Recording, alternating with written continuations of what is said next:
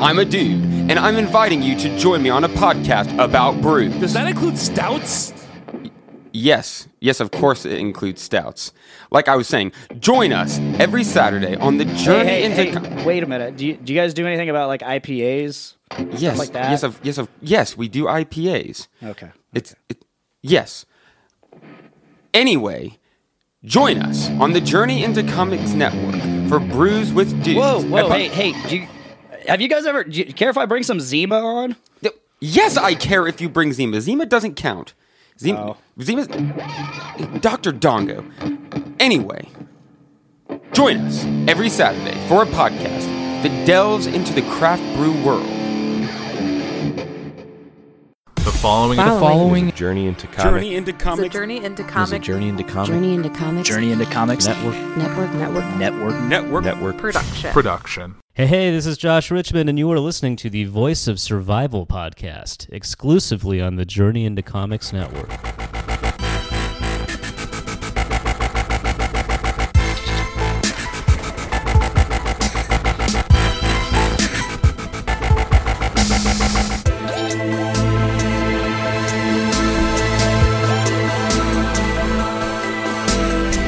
You're listening to the Voice of Survival podcast. Ladies and gentlemen, your host, Nate Phillips.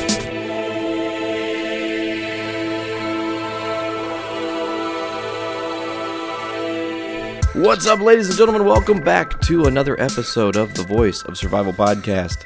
I am your host, Nate. Today joining me, the host of The Sessions, the musical renaissance man. You guys have heard him all over the place. He is Christian James Hand. Welcome to the show. Well, that's a hell of an introduction. Thank you. Hey, man, you well deserved. I mean, well, thanks. I think your career kind of precedes you in the things you've done, things you've been able to accomplish. Your journey is long and winding, and that's actually why we're here today. So for most listeners who don't know, I met you through listening and being a fan of the Jason Ellis Show, and that is its own whole separate thing we'll probably get to at some point in this conversation. But at the very beginning, I need to know, mainly for my listeners, less for me, where were you born, sir? I was born in a town, probably actually considered a village in Kent, in England. And then from there, I went to Libya for about 6 months. Then I went to Africa for about 7 years, and then went back to England. And then in 1983, I came to the United States of America to Port Jefferson, Long Island, gateway to the North Shore. And then I went to college outside of Manhattan, and then I worked in radio in the same town, Port Chester, in Westchester County, New York. And then I moved to Los Angeles, to Pasadena in 1997. And then into Hollywood proper in 1999, I think. Wow, so you have literally your entire existence kind of pinballed around the world. Yeah, I was a 20th and 21st century gypsy for a while. Awesome. So, do you have siblings? I do. I have a younger sister who's 3 years my minor and light years ahead of me as a human being. Okay. So you got to grow up with your sister, obviously, pretty tight-knit home life in the years you guys were moving around? Yeah, I think, one of the, inevitably the teenage years are always a shit show because teenagers are a shit show. And I think that we weren't that different from everybody else in that way. But, for a good, probably till we were like 13 or 14, she was the apple of my eye. And I think that, one of the things that happens when you spend so much time without a real discernible idea of what home is, your home is the people around you. So it was the four of us pretty much. We didn't have grandparents and uncles and aunts and all that in America. So it really, our family was just the pure nuclear unit of the four of us. Wow. So you guys are very, and it's evident through just knowing you as a person that you are very close knit and love your family, and they've definitely impacted you in your journey. So, so you grew up, you spent 7 years in Africa, you said, was that correct? Is that the right timeline? Yeah, it was like 6 or 7 years in Botswana. Now, I know you were obviously a little bit younger during that time, but do you remember any of those experiences growing up there? I actually sat down with my mom a few years back, and we just started, batting ideas backwards and forwards, or memories backwards and forwards, and it was sort of with her prompting and filling of details, it was actually interesting to see how much of it I did remember. So, even though it was basically 1 through 7, there's still a lot of formative information that is brought to the fore in that time. And I definitely remember more of the events, maybe not chronologically, but I have a lot of, image memories that I didn't think that I had. Wow. So it is something that definitely, it's obviously carried on with you. Yeah, I think that when you're in, your childhood development from in those years is really when a lot of foundational neural pathways are being established. And I think that there was a certain, a familiarity with, I had a nanny who was a young black girl. I'm guessing she was, from the pictures, she probably couldn't have been older than maybe 16 or 17, maybe, who I spent a lot of my time with because my mom and dad were working. So, I think that it was one of the things that has allowed me to not generally give a fuck about who somebody is and what they look like or where they came from. I think that's a pretty, well said. It's a pretty special relationship to be able to have to skin color and ethnicity is, twins of such an early age, just to have people be people. So I think that was probably the greatest gift. I don't like to wear shoes still. And I think that is heavily formed by running around without shoes on for such a large amount of time. I do very well in the sunlight, and I don't like being cold. You would not like it here right now, let me tell you. It's no, like I don't, 7 here today. It's I can't really. I don't have any fucking truck with any cold at all. It's one of the reasons that I now find it very difficult to imagine living anywhere but Los Angeles, unfortunately. Yeah, you kind of get pigeonholed into this is the best climate, so I'm going to just stay here now. Well, it is the brunt of Hotel California, right? As you can check out any time you like, but you can never leave. Yeah, wow. That's carries way deeper meaning for you now as an adult, huh?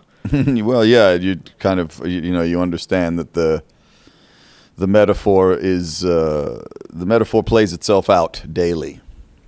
Oh yeah, absolutely. So let's get back into the journey. You're 7, and then what was your guys' next journey? Back to London? Yeah, we ended up going to a place called.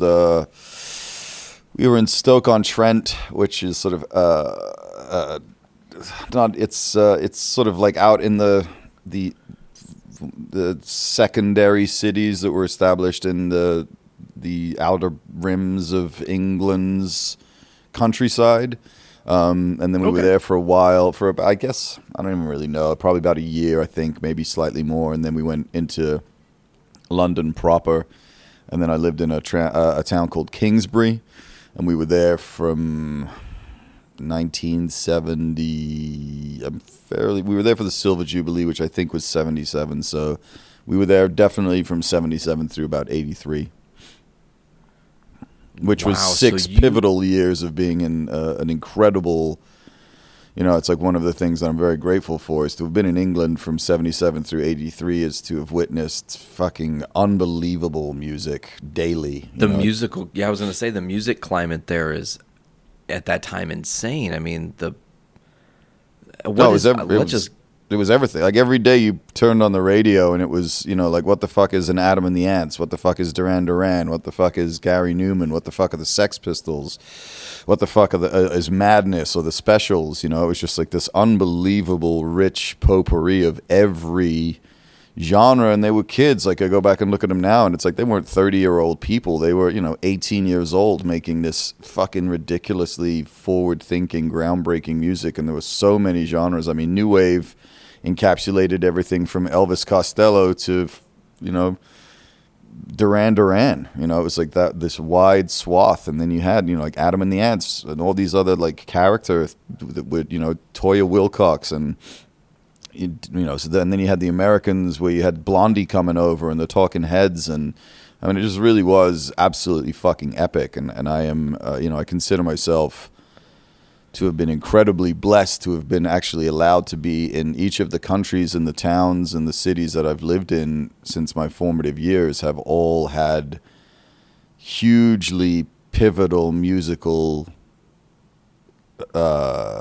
moments, you know, Roots. like coming to America in 1983 is just as MTV takes off. So suddenly, you know, I came from England where we had 1.5 hour of music TV once every week, which was a show called Top of the Pops, which would feature lip-synced live performances in the studio and, you know, videos of the people that were in the charts at that point, and that was it. And then I came to America and it was just like, holy shit, 24 hours a day of all of this. And of course at that point MTV would play anything except black people, but yeah, you would turn on MTV and it would be everything that you could imagine. And then, you know, I was also exposed to American AOR, you know, album-oriented rock, where it was the John Cougar Mellencamp's of the world, and Asia, and GTR, and you know, like all of these sort of massive rock bands that didn't really make a dent in the UK, but were huge over here. So at the same point, I was being exposed to like both of those diametrically opposed quadrants at the same point, and then being in New York for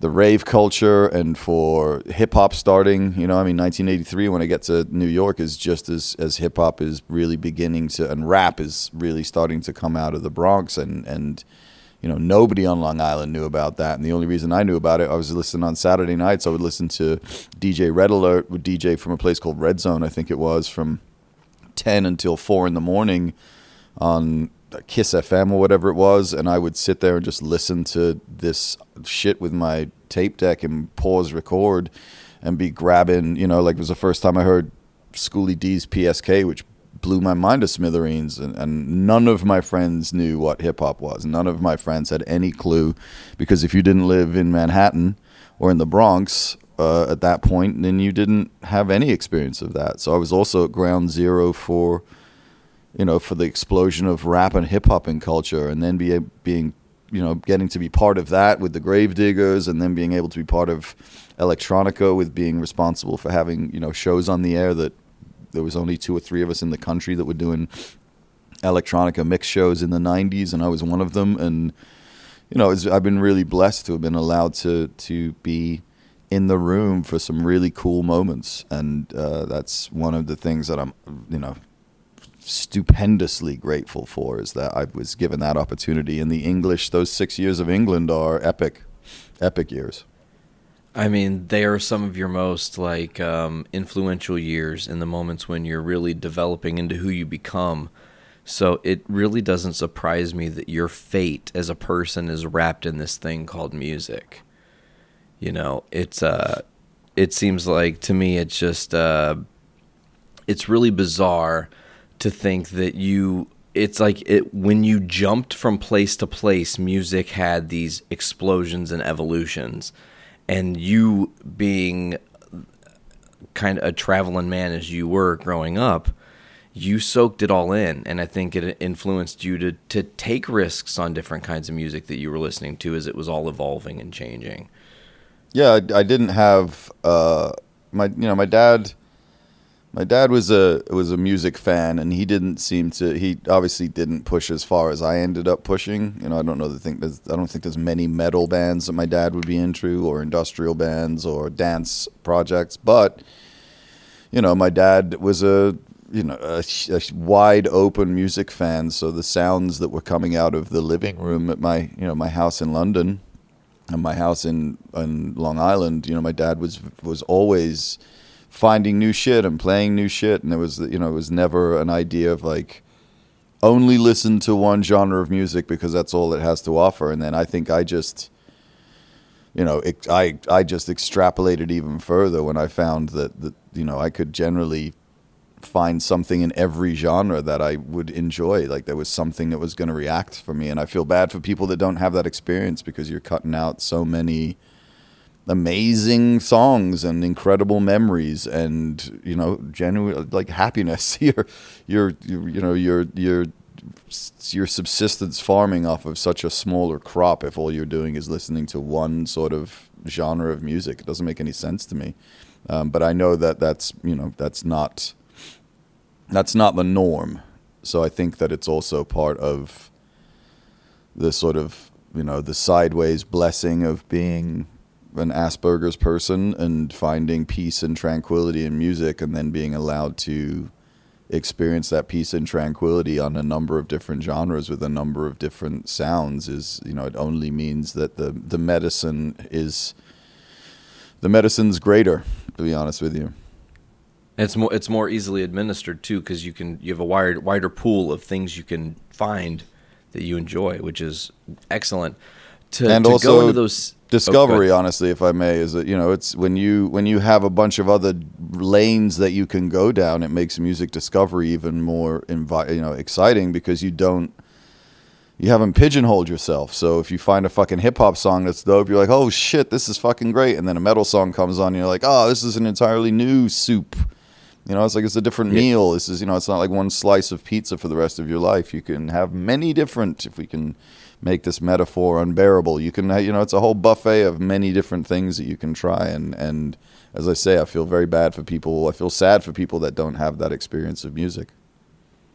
So in that 6 years that you spent in London proper, with the music booming and changing there, did you start playing an instrument? Was that did that happen earlier than this time? Or, did that influence you playing music? I guess that's another great segue question. Yeah, I was, another great thing about England at that point is the arts. The arts is differently respected in the UK than it is in America, which is one of the things I found when we moved here. But there was a really great music department, and one of the things we had to do is we had to take an instrument, and I wanted to take the saxophone, and my dad had watched me sort of pick up a number of things and put them all down, and was like, I'm not going to, because you had to buy a saxophone to learn it. My dad was like, I'm not buying you a fucking saxophone, take an instrument that they have there. And it was, that's why I have this relationship with Phil Collins that is, a source of much amusement and bemusement to most. But he really, In the Air Tonight, that when that drum fill first happened, that was suddenly like, okay, then I want to be a drummer. And I, started playing drums when I was, I think, probably 10 or 11. And wow. Percussion and all that sort of shit. And there was only two of us. There was this guy I'm friends with on Facebook still, this guy Martin Potter, and he and I were the only two drummers in the lower third, which was, the English high school is 6 years long, so the lower third is the first 3 years, the upper third is the second 3 years. So we were the only drummers in the lower third. So we played in everything. We played in every orchestra, every sort of band. Then we did, had our own bands on the side. And I was heavily, influenced by Phil, but I was also, I was a huge ABBA fan. So I was, the way I learned was to not take lessons. I would just sit with headphones on and just play along to songs. And, that was a wide diaspora of sounds, whether it was The Who that my parents had introduced me to, or ABBA, who I'd sort of discovered on my own, and Phil and anything else. And I would just sit there and play drums for hours to these songs. And that experience of being in orchestras and being in bands was also, it was very formative in how I would learn how to then put my own music together and other people's music together when I finally decided or found myself becoming a record producer of sorts. So all of those moments were so pivotal, and being allowed to learn an instrument, and drums to me are the most, it's the backbone, obviously. So to have been blessed with being able to learn how to do that correctly was, that was a massive gift as well. Oh, and man, to pick up the drums at an early age where you're limber and your body is able to learn, like, much like your story, I did the school drum program thing. I wanted to play trumpet, but I couldn't blow the lips. It wouldn't happen. So like, here, take drumsticks. You'll probably be good at it.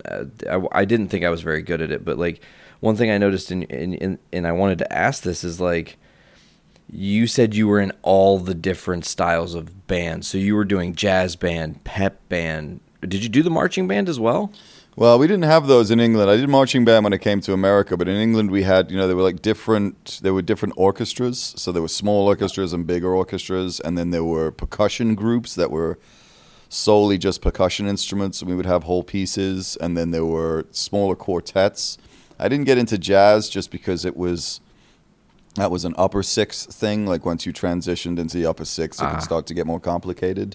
But for those first 3 years, it was probably every day after school was some sort of musical experience that was different than the one prior, because your responsibility in the instruments you're playing in a big orchestra are completely different to a small like chamber orchestra thing. You're not using timpani and that sort of stuff. You're using smaller and glockenspiel and like triangles and shakers and tambourines. And then in a percussion group, you could be charged with just playing the güiro for a whole song, or a tambourine that you play every fucking 4.5 minutes.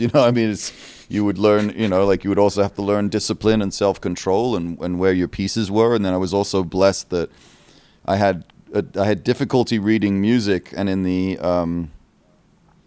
the percussion group, Mr. Nichols was fairly draconian about it. But there was the Jenny Wade was the teacher of the other orchestras, and she basically allowed myself and Martin to make it all up. So we were allowed to sort of improv whatever the fuck we wanted to over the top of these established pieces, and we got away with murder. And it was really, that was a great tool as well to not be playing everything that was being dictated, but to also be able to add your own flourishes, because this teacher understood that what we were doing was actually really cool. And to allow kids to improv over those pieces when they were 12 years old, that's kind of a lot of trust to put in a bunch of in a pair of dickweeds who haven't really proven anything. Yeah, it really also gives a kind of a testament to yourself, though, because they did trust you, and you were able to do something which kind of probably helped you further in your life, and maybe took away some of, like, I don't know if you ever had it, but stage fright and things of that nature might get stripped away at an early age if you're told, like, hey, we trust that you can do what you're doing. Yeah, I never experienced stage fright's a thing that always confused me. No performer, there isn't a performer who doesn't experience some sort of, anxiety and or butterflies. But I've actually been, lucky, I suppose, in many ways to have not had stage fright be something that struck me. I think it was more, to your point, was, it bolstered the confidence. So it allowed you to feel that,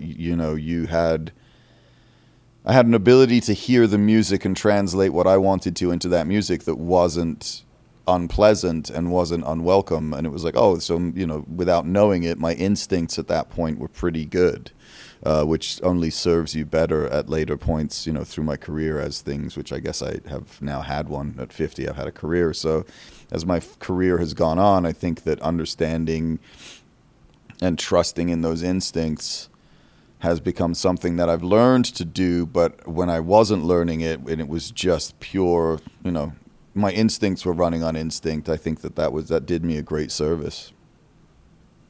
Wow, that's very well said, and I think it helped you to find confidence in your voice is another way to say that. Yes, very much so.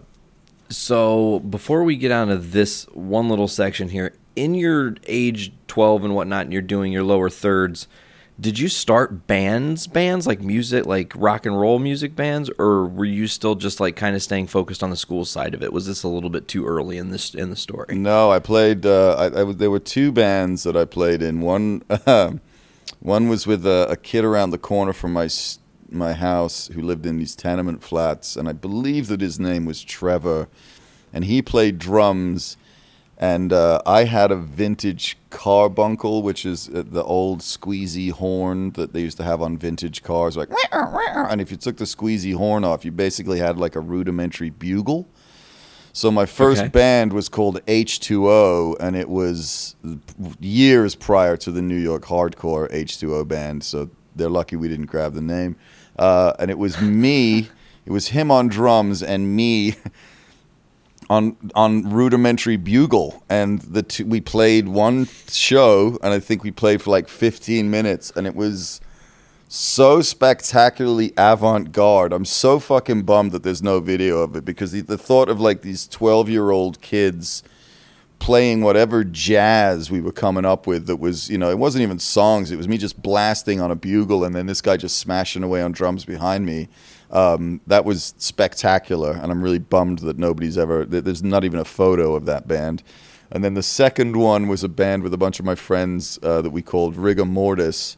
That was, we played one show. We'd been given like a 45-minute time slot, and the only song we knew how to play was Kraftwerk. No, it wasn't. It was, we wanted to learn She's a Model, but we couldn't. So we learned Tainted Love by Soft Cell.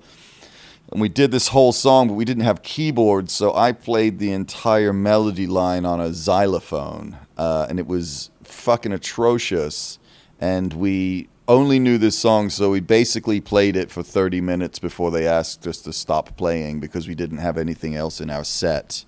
And it was another avant-garde art piece that I wish we'd known that that's what we were doing, because 30 minutes of Tainted Love on a xylophone can wear down anybody. But so those are my two band experiences in the UK. And then when I went to Long Island, I played drums constantly. I was also in orchestra, but the problem with that in junior high was I walked into the fucking orchestra room and I think there were 11 people in the percussion department, and I hadn't earned my stripes, so I didn't get to do that. And then I did marching band in high school, which I fucking hated because that just seemed to take all of the fun out of music. So I just played drums on my drum set, and then I had a band called None of the Above, which was with a bunch of my high school friends, and I think that lasted for junior and senior year. And then I played in a bunch of bands in college. I jammed with some people. I played in a hardcore industrial band for about 5 years. That was really an amazing fucking experience. And basically every time I left a place, I left a drum set behind it, and then somehow I would end up fucking drumming again. And I was playing with Ellis and those guys. There was one point in LA where because a dependable drummer is very hard to find, and I'm a pretty dependable guy. So there was one period where I was playing in 5 bands, and they were all friends of mine's bands, and I wasn't being paid for it. It was just like I'd produce their records, and then we couldn't find a drummer, so I would end up playing fucking drums for them. And it's a complicated relationship that I have with that fucking instrument, I'll tell you that. So we'll definitely get into you playing in 5 bands with your friends. I do want to briefly mention, it sounds like you kind of became Bob Ross, or Bob Rock, rather. I was Chris Rock for a little bit, the white version, who wasn't a stand-up comedian. He was a drummer. So yeah, I was that guy for a little bit. But I love that instrument, and I think it's one of the things that helped save me mentally during high school, because I do think that coming home and getting to burn off a significant amount of mental pressure by playing drums was very, very helpful. I also think that I played drums to pre-recorded material. I never just sat and played like my friend Elmo could just sit and shed for hours, and I can't do that. I would have to sit and play to recorded music, which meant that I was, when you do that, your tempo becomes regulated, and you can't get faster and slower. So I think there was also a biometric thing that was calming me down there, with my musculature having to be controlled. And it also allowed me that when I ended up playing with industrial bands, then we were playing to tape. I can play to tape really, really well, and a lot of drummers have difficulty with it, because it's actually stopping you from doing all the things that instinctively you would do, which is to speed up when you go to the choruses and slow down. Whereas when you're playing to a tape, you don't have a choice, man. That machine is commanding your body. So I think that part of that experience of being able to go home and play drums every day was something that saved me, to be honest with you. Ultra therapeutic, it seems like. Mm-hmm. So we need to make the jump, because we don't actually know the answer to this question yet. How did you guys make the decision, or what decision is made to go from London over to Long Island and jump from the UK to America? It was twofold. One of the problems was that Maggie Thatcher at that point was, I think, the first third of her prime ministership had occurred, and it was pretty obvious that her entire reign was going to be spent destroying England and being sociopathic in her relation to the working class and the middle class of that country, and it was. And all of the social safety nets were being taken away, and everything that made life comfortable and safer was going to be, pulled away, because her whole thing was, this fucking Ayn Randy and Ronald Reagan fucking Republican bullshit of like, everybody is pulling themselves up by the bootstraps and all that shit. And my parents didn't like that. And also I had been, in England, there used to be a test called the 11 plus, which you took at 11, which basically decided if you were allowed to continue in high school. And they got rid of that, but then they kept these things called O levels and A levels. And, your O level is your first series of tests, and then your A level is your second series. And these basically decide if you're going to go to college, what level of college you're going to go to, and that decides, obviously, what the rest of your life is going to look like.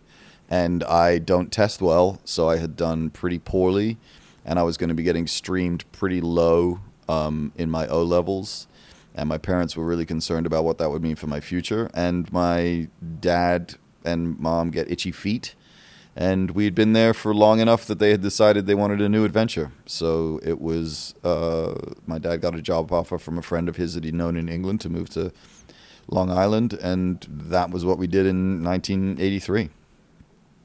What was that transition like for you? I mean, that culturally, I know that obviously growing up and being young and in Africa and moving to London and being able to kind of transition where you are, it shouldn't seem too hard to imagine, but I feel like there's still quite a few cultural differences.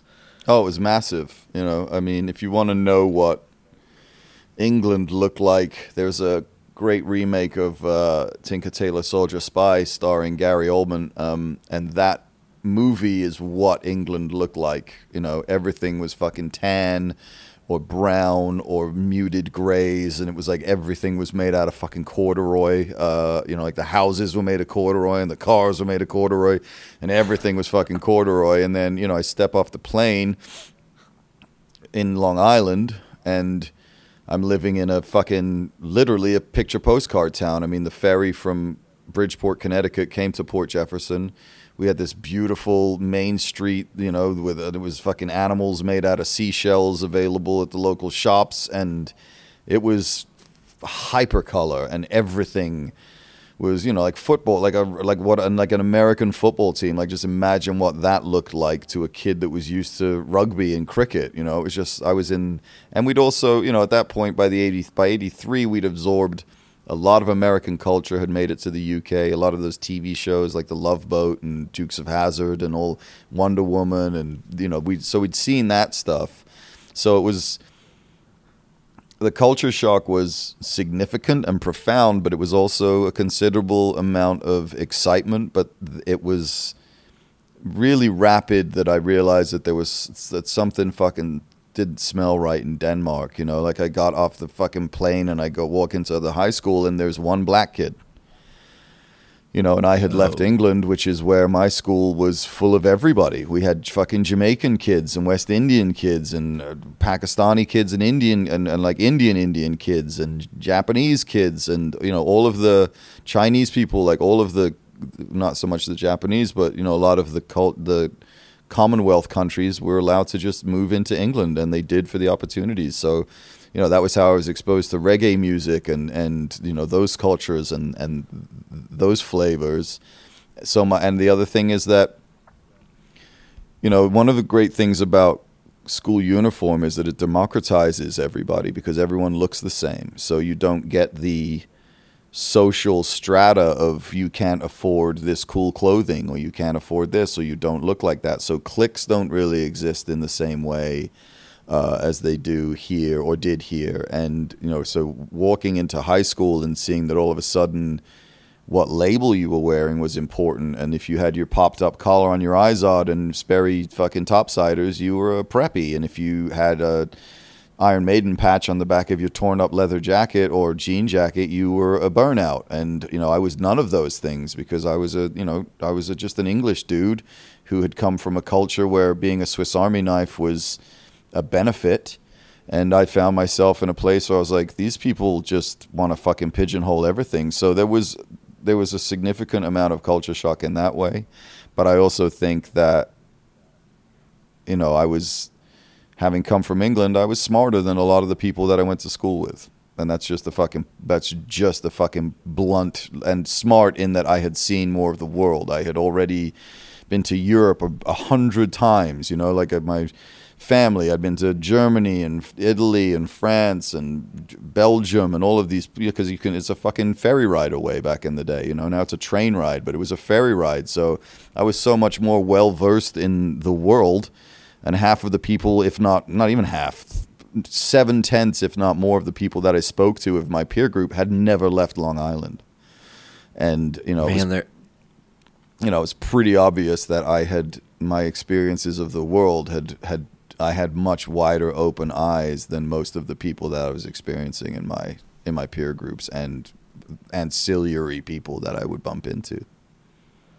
It's like you came from a literal cultural melting pot, a place where, as you said, everyone was accepted. You were going to school with all different kinds of people from all backgrounds, and it didn't matter. It wasn't important. It was just growing up. Yes. And you come here, and it's definitely not that. Everyone talks like it's that. It's so segregated. I love that you brought up the fact that the cultural difference between having cliques based on attire versus not having cliques. So you are that's a stressor that comes into your life all of a sudden. But at the same time, in a lot of ways, I feel like your coming to America experience also had to be a little bit freeing, because you could at that age go, I can be whoever the fuck I want to be. Like, I don't have to be exactly, like, I can be more confident in this way, and I don't have anything preceding me, I guess is the way I'm trying to say that. Yeah, it was, those are difficult years for anybody, so it was very painful to be different. It was also one of the reasons I got rid of my English accent so aggressively, was because for a while I was the cool new toy, and then after a while I wasn't, and I'd never experienced being the cool new toy ever before, because we were just kids in school prior, and most of the people I went to high school with I'd gone to primary school with, so I'd known them for years. And we all sort of upgraded together, and I came here and I was supposed to go into 9th grade, but I would have lost half of the credit year because I came in Christmas, so they put me in 8th grade. So I would have people to go to 9th grade with, because the 9th grade was a school, it was a high school that was separated from our junior high. So there was a lot of feelings of, I felt ostracized as well as enormously accepted and wanted. And then when the toy wasn't really new anymore, it became more difficult, and I experienced that. But I'm fairly resolute. The English, we have an indomitable spirit, and I think that I was up for the fucking challenge. But it was hard wearing. There was a lot of the bends. I did experience the bends, because there was a lot of things that I had to come to terms with very quickly. One of them was that I realized that in America the arts aren't nearly as respected as they were where I had come from.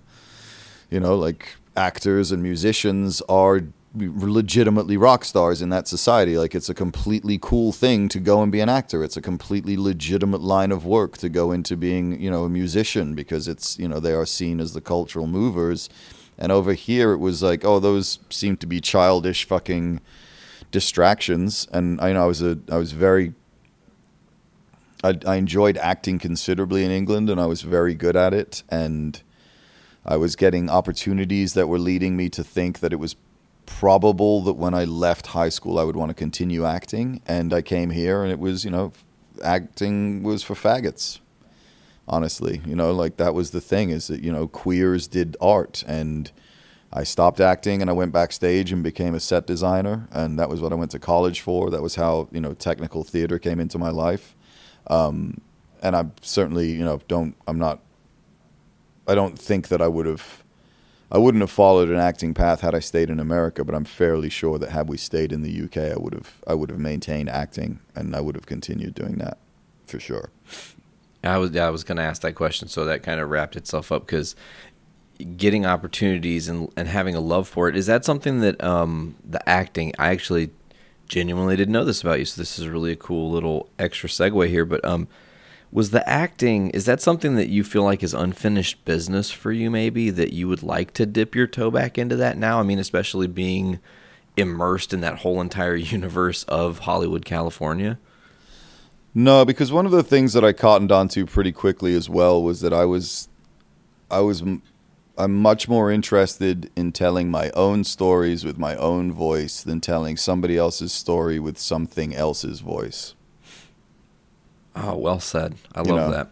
So that was, when I started writing in college and really started looking at what I wanted to do and trying to work out what that was, I didn't enjoy the experience of becoming somebody else. It didn't make sense. It made significantly more sense for me to be able to translate my own experience, because that, to me, there was a level of altruism to that, because you could also then help to educate people or show people that your struggle and their struggle were the same, and you could I don't find inspiration in an actor's portrayal of something, but I find something inspirational in a storyteller's telling of their own story and their own struggles. That to me is how you can inspire people with performance, and I've luckily enough found myself where I now am strangely performing, but it's performing in an entirely authentic way where I don't have any protections at all. It's just simply me hanging out and talking about the music that I'm in love with. So I do a show, but I don't consider it a performance. So that was the relation that I had. That was the relationship that I found myself having with dramatic arts, was that I had no interest in telling stories that way. It was too limiting. Again, you like to have variety as your spice of life, which I think has been coming through the story quite clearly. Now, you're in high school, you're having the struggles of fitting in. Now, you said this, I'm curious. You said you were pretty quick to try to shake your English accent. Was that like a thing that became, I don't know, talked about at your school and maybe put more light on you? Like, man, what's going on, Yeah, there was, I was the new English kid, and an English accent, it wasn't long before, after we arrived here, that my parents and my sister and I worked out that Americans would buy anything from a fucking English accent. Like, we could literally poison you. As long as we told you we were poisoning you with an English accent, you would be happily poisoned. So it was, this is ridiculous. So there was a lot of like, oh my God, say this word. And oh my God, Julie, come and listen to this guy. And it's it is the single greatest weapon that a guy could utilize in order to get laid in this country. I mean, the fact that I don't have it has significantly affected how much fucking poon I have gathered. But that also can get pretty boring. And it was, one of the things, one of the great, sort of complications of my psyche is that I don't actually like being the center of attention. It makes me very uncomfortable unless I am the one who is dictating when I am or am not the center of attention. And one of the things about having that accent was that I was the center of attention whether I wanted to be or not. And then when I wasn't the new kid anymore, like halfway through second semester or halfway through first semester, like a couple of months in, when it was like, oh, that's just the English guy, I experienced something I'd never experienced before, which was to sort of suddenly have people not give a fuck that I was there and, just go back to their normalcy. And then it was just like, oh, it's like, when you get a new fucking dog, and then after a while, it's just the dog that runs around the house. And you're like, oh, yeah, I love the dog. But it was really difficult for me to transition into that, and also it made me uncomfortable that people wanted to pay attention to me for no other reason than because I had an accent, and I decided very quickly that I was gonna shunt this fucking thing as rapidly as possible, and it took a while. It took a while, but eventually, obviously, I pulled it off. There were people who, when I came to know you as a person, had no idea that you were English. No. So you did a fantastic job, I would say. Man. I mean, for in the wrestling world, they'd call that you did a damn fine job of kayfabing because no one had any idea. But Nope. so high school, you're going through it, you're doing bands and things of that nature. Had you started to find any modicum of success doing music? Did that happen at an early age, or was it not until you went to college and started to kind of find your own path there before you started to feel that side of music? I don't know. I mean, I've always been, radio is actually my number one love. I really have such a fucking, it's not even, like, to call it a passion is stupid, to call it a love is stupid. It's just, it to me is what if I could do anything for the rest of my life, it would be to continue to do radio. And whether it's a podcast version of radio or whatever, because I love it. But the thing I loved about radio is that it's the only remaining media where you and the person who is experiencing you are going through the same chronological moment at the same time. If it's 3 o'clock when I'm on the radio talking to you and you're sitting in your car, it's 3 o'clock when you're sitting in your car. And you get to translate and transfer and talk about your experiences in real time at the moment that it's happening for all parties involved. So I really loved that, and I still do. And it's with an aching heart that I see what has happened to radio, especially in this country. But so I loved radio. I used to make pretend radio shows where I would basically have a mixtape that I would talk in between the tracks. So I was creating radio shows. I wish I still had them. I don't know where they are. But OG I didn't. podcasts. Let's keep it basically, real. yeah. It was like a Maxell C90 fucking mixtape radio show podcast. So I was doing that. I didn't really, I didn't know what I was going to do. When I went to college, I went to be a lighting designer, and my plan was to mix the two, where I would actually become a lighting designer for concerts. And that was how I thought that I was going to be able to get the two things to be one, was that I would be able to do it that way. And then pretty quickly when I got to college, I sort of decided that I wanted to get into set design because it was more creative for me. Light was too limited.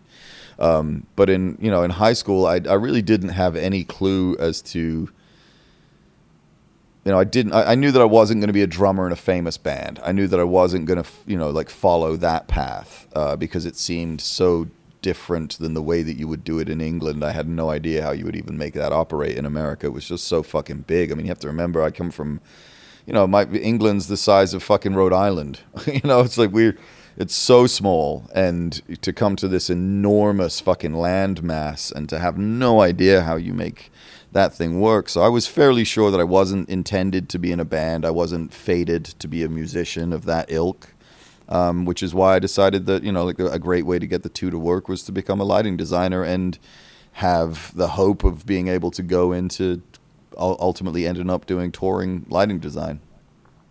So that was the only avenue that I could see to keep the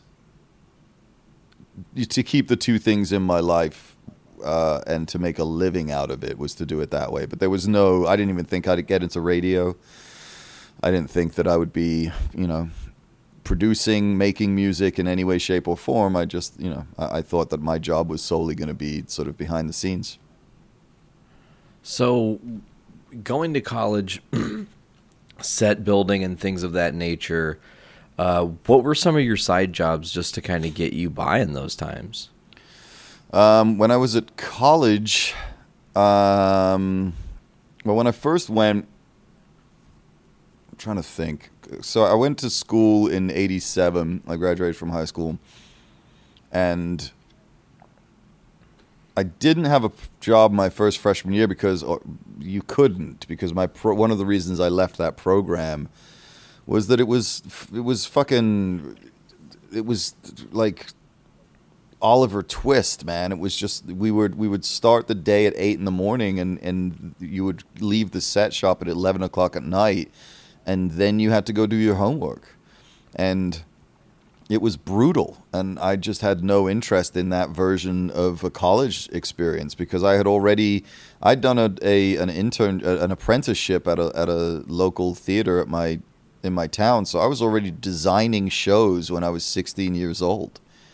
So I went to college where these fucking assholes were telling me like go and count bolts and bring me this, and I was like, I know that I'm more talented than you, so why the fuck am I in a position of subservience to you? Because if we were in a professional theater organization, everyone would have cottoned on to the fact that you should be bringing me the fucking bolts, and the only reason I'm bringing you these bolts is because I'm a freshman and you're a fucking junior. Like, this doesn't make any fucking sense. So I ended up dropping out, and I dropped out the end of the first semester, stayed on campus unbeknownst to my parents, and basically did nothing for the second semester, and then dropped out, lived illegally on campus in my girlfriend's dorm room. Thank you, Amy Johnson, and thank you, Cheryl, for letting that happen. And I worked at a local sporting goods store and fucking hated it. And after at the conclusion of that, halfway through that year of me not being at school, it became pretty obvious that I needed a fucking degree. So I immediately reapplied to go back to school and went back in and did it as an English lit major because I was pretty confident in the thought that having a working knowledge of the most spoken language in the country is never going to be a bad thing. So, actually the most spoken language in the world, was not going to be a bad thing. So I went to be an English lit major, which could allow me to do anything. And at the same point, it gave me the time to become an RA, and which got my housing and my meal program were paid for by the school. And I went and took over and ran with two of my friends the college radio station, and then I played in bands, and then my job was I worked on campus at the little general store, and then also became a DJ at a local nightclub and a lighting guy at a local nightclub, and I got to do a lot of different shit that I never would have been allowed to do had I stayed as a lighting designer in the design tech program. I went back. I had none of the credits transferred because the lighting department, the theater tech department didn't have anything that would transfer into the other department. So I basically started again and had a whole new 4 years. And that 4 years was absolutely fucking perfect. It's another thing is that I by the time I left Long Island, I was ready to get the fuck out of there. But those fucking 4 years, man, of being in a small harbor town on Long Island on the North Shore in a picture postcard world with all of that amazing music that was happening and all of those. That's like I literally was living The Breakfast Club and all of those John Hughes films, Pretty in Pink and all that stuff. Like that was the life that I was living on Long Island, and the music was just as powerful and just as beautiful and just as incredible as the music I'd left behind in England. And then there was a lot of that English music was coming over and following me, so the 4 years at Purchase were fucking magnificent. Plus we were close to the city, so I would go into Manhattan and experience Manhattan. And, I was playing in hardcore industrial bands, so we were cruising through the underground industrial scene of New York at that point, which was amazing. And then doing tours and going to Chicago and recording with our heroes in Wax Tracks with fucking Ministry and all those dudes. It was a really, that 4 years was, ultimately, man, I'm just unbelievably grateful for all of these fucking years, because each of the segments is just as perfect as it could have been. And those 4 years at SUNY Purchase were perfect. And, the ensuing years afterwards, like when I graduated, I had built and designed my college radio station. Like we had a shitty studio, and I got us the budget, and I designed it and installed it. And then when I installed it with one of the guys from this company called Radio Systems, who made the mixing desks and all that shit. And he was like, wow, you're really good at this. And they didn't realize that when you're a college organization, you get given a budget each year, and then you have to reapply for a new budget the following year. But if you haven't spent all of your budget, then you lose the money in your next budget. So the only way to increase your budget was to spend all of your money. So we spent a fucking huge amount of money on this refurb of this studio. And when I was talking to this guy from the company, I was like, yeah, dude, like campuses across the country have this money to spend. So they basically created a college department for me, and it was just me.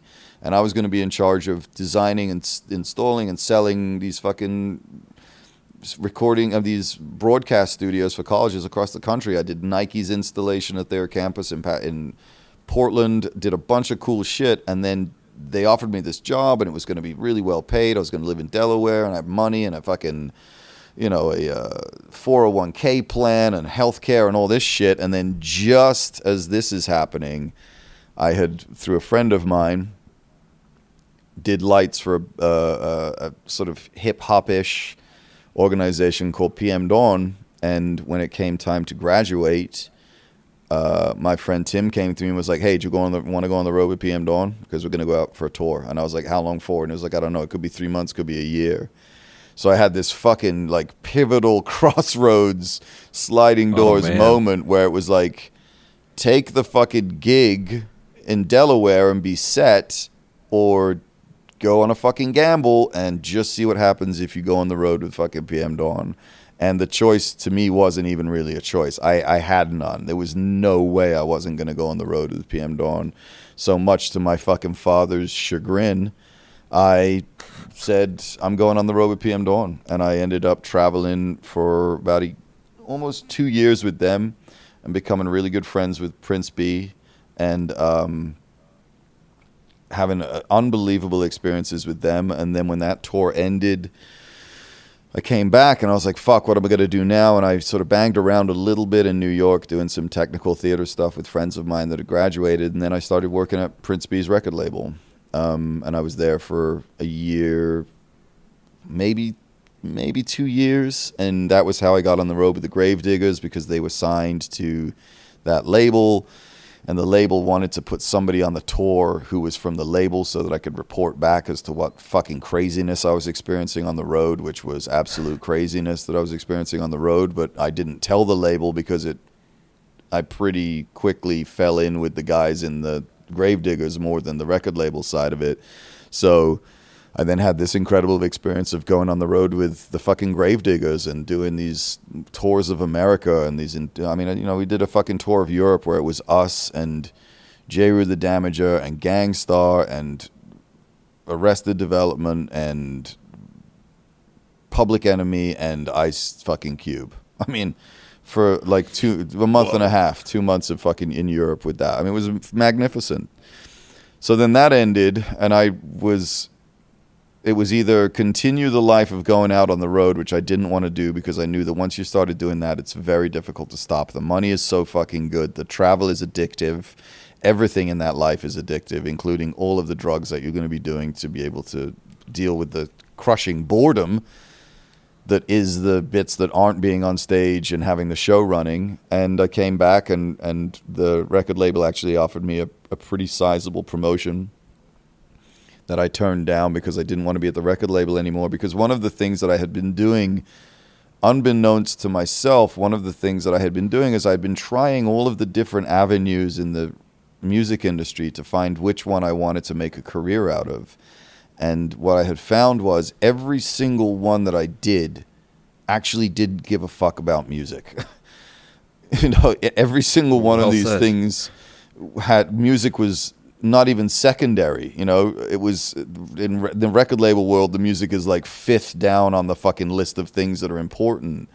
So I had to leave the record label because it just didn't feel honest and it wasn't about music. And I started working at this weird little nightclub in the town that I lived in, because one of the things I had done is when I graduated from college, I decided that unlike my family, I was never going to move around. I was going to fucking put down roots. My best friend lived half an hour up the fucking highway. I lived in a cool little fucking town. I had, a great circle of friends that I cared about, and this was going to be my home now for the rest of my life. And I worked at a little nightclub then a live music venue in this town that was run by a fucking crazy dude named Fred with one eye, and he had this beautiful 500-person venue, and he put incredible fucking bands in this place, like the Goo Goo Dolls when they were nobody, Face to Face when they were nobody, Soul Coughing.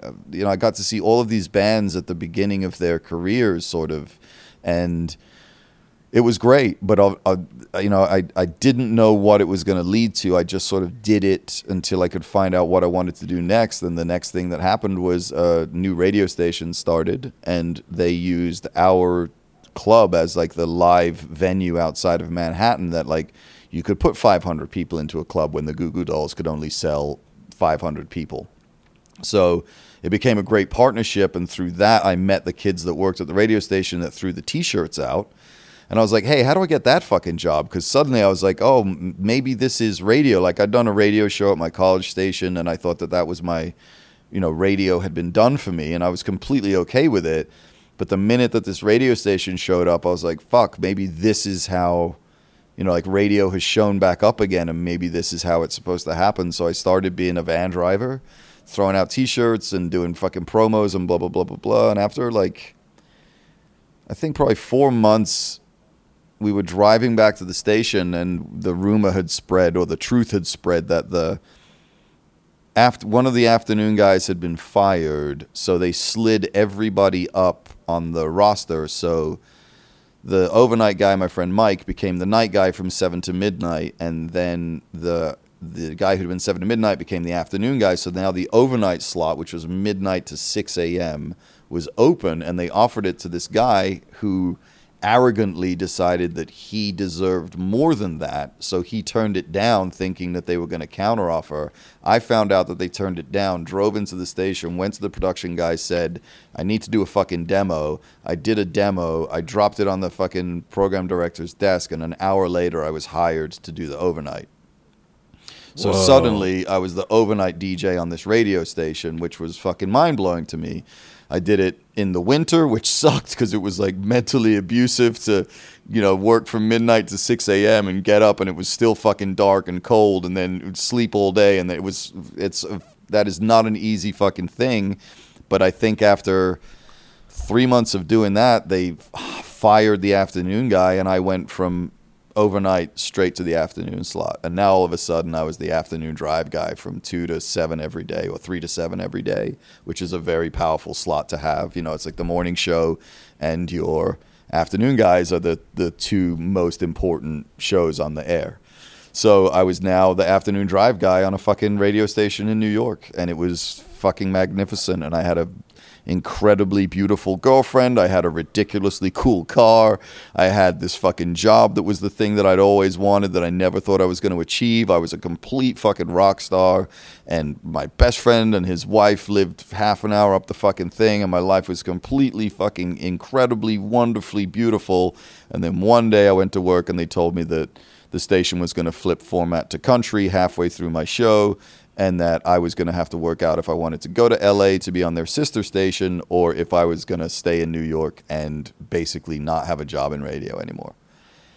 And I didn't have a choice. And I walked out of the studio, I walked out of the office, and I walked out into the parking lot where my girlfriend, who worked at the station at the time, was standing there, and she was like, what the fuck is going on? And I told her, and she just looked at me and was like, okay, so I guess we're moving to LA.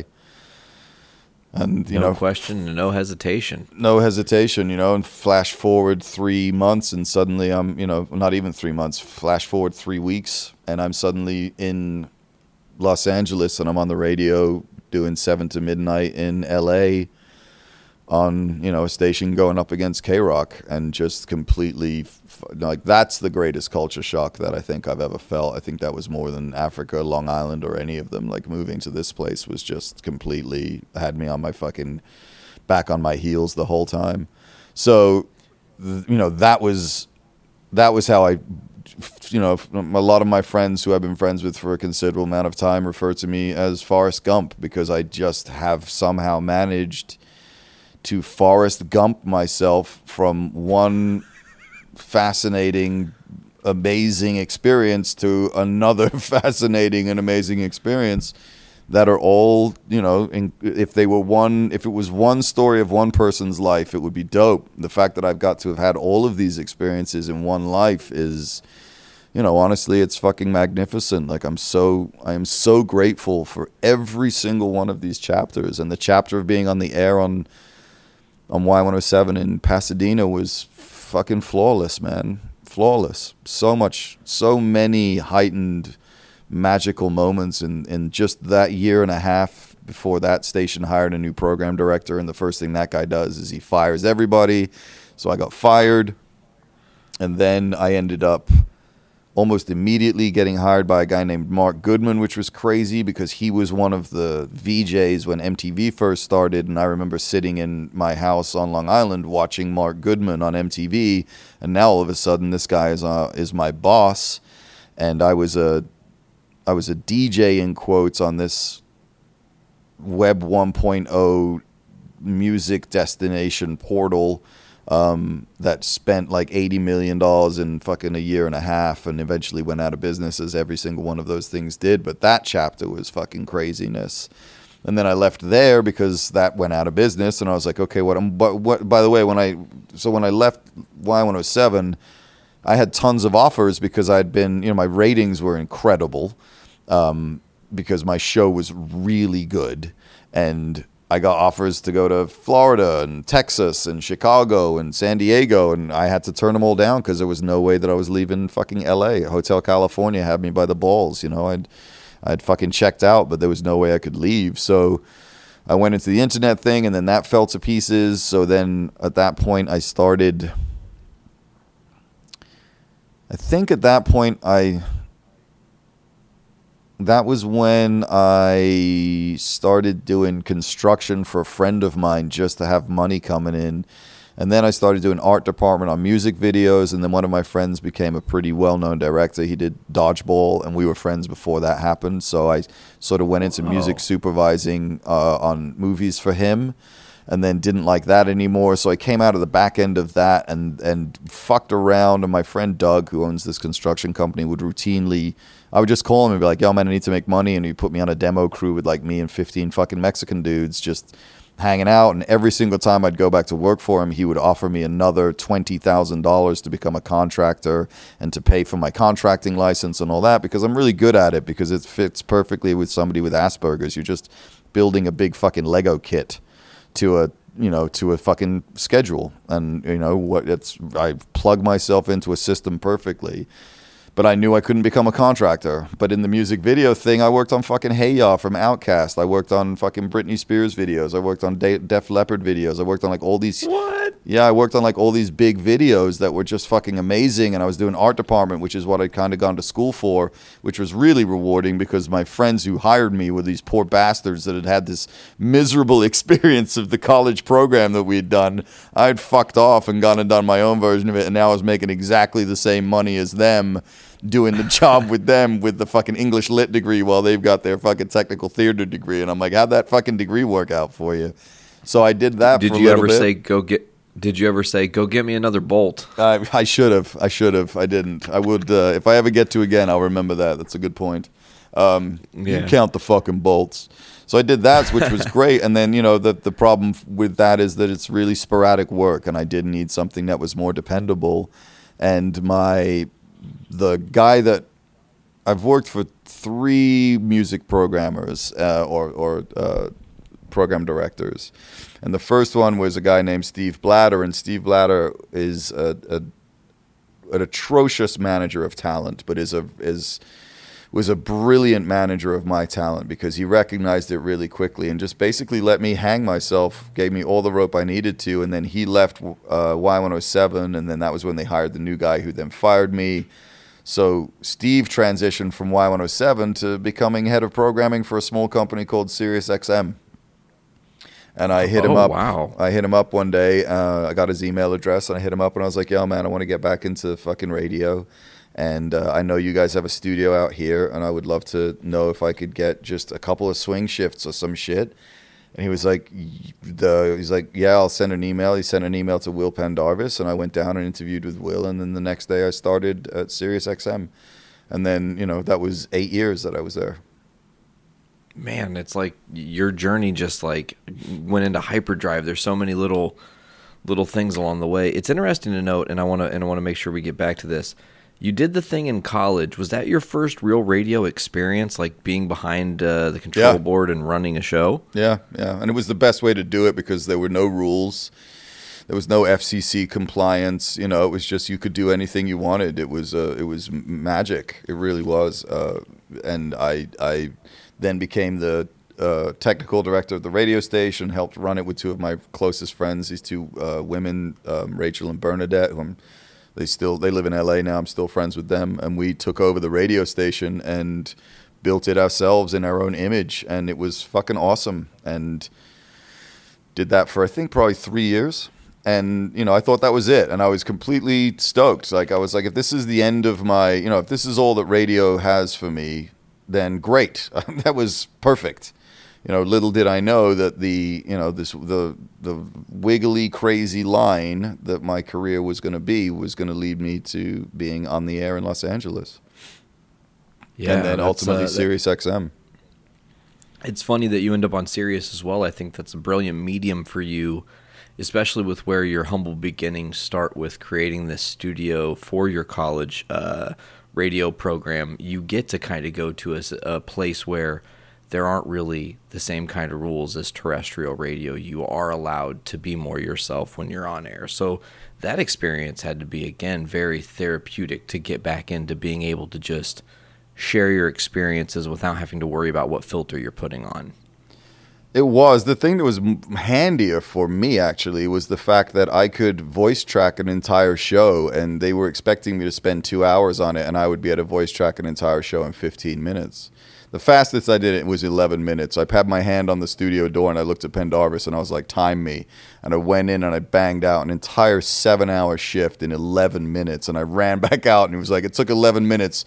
You can never only spend 11 minutes on your show ever again. So I would be able to do a show in, half an hour, tops, which meant that I had now 23 and a half hours to do whatever the fuck else I wanted to do, and I was getting paid full freight for being on the air at Sirius XM. And, also visiting in on the Ellis show. And at that point, one of the things I did, I was also, so when I left the radio station in LA, the Y107, which was the sister station to X107, I started a band with some friends of mine, and I was just drumming, and we were fucking around, and then we couldn't find a singer, so I became the singer.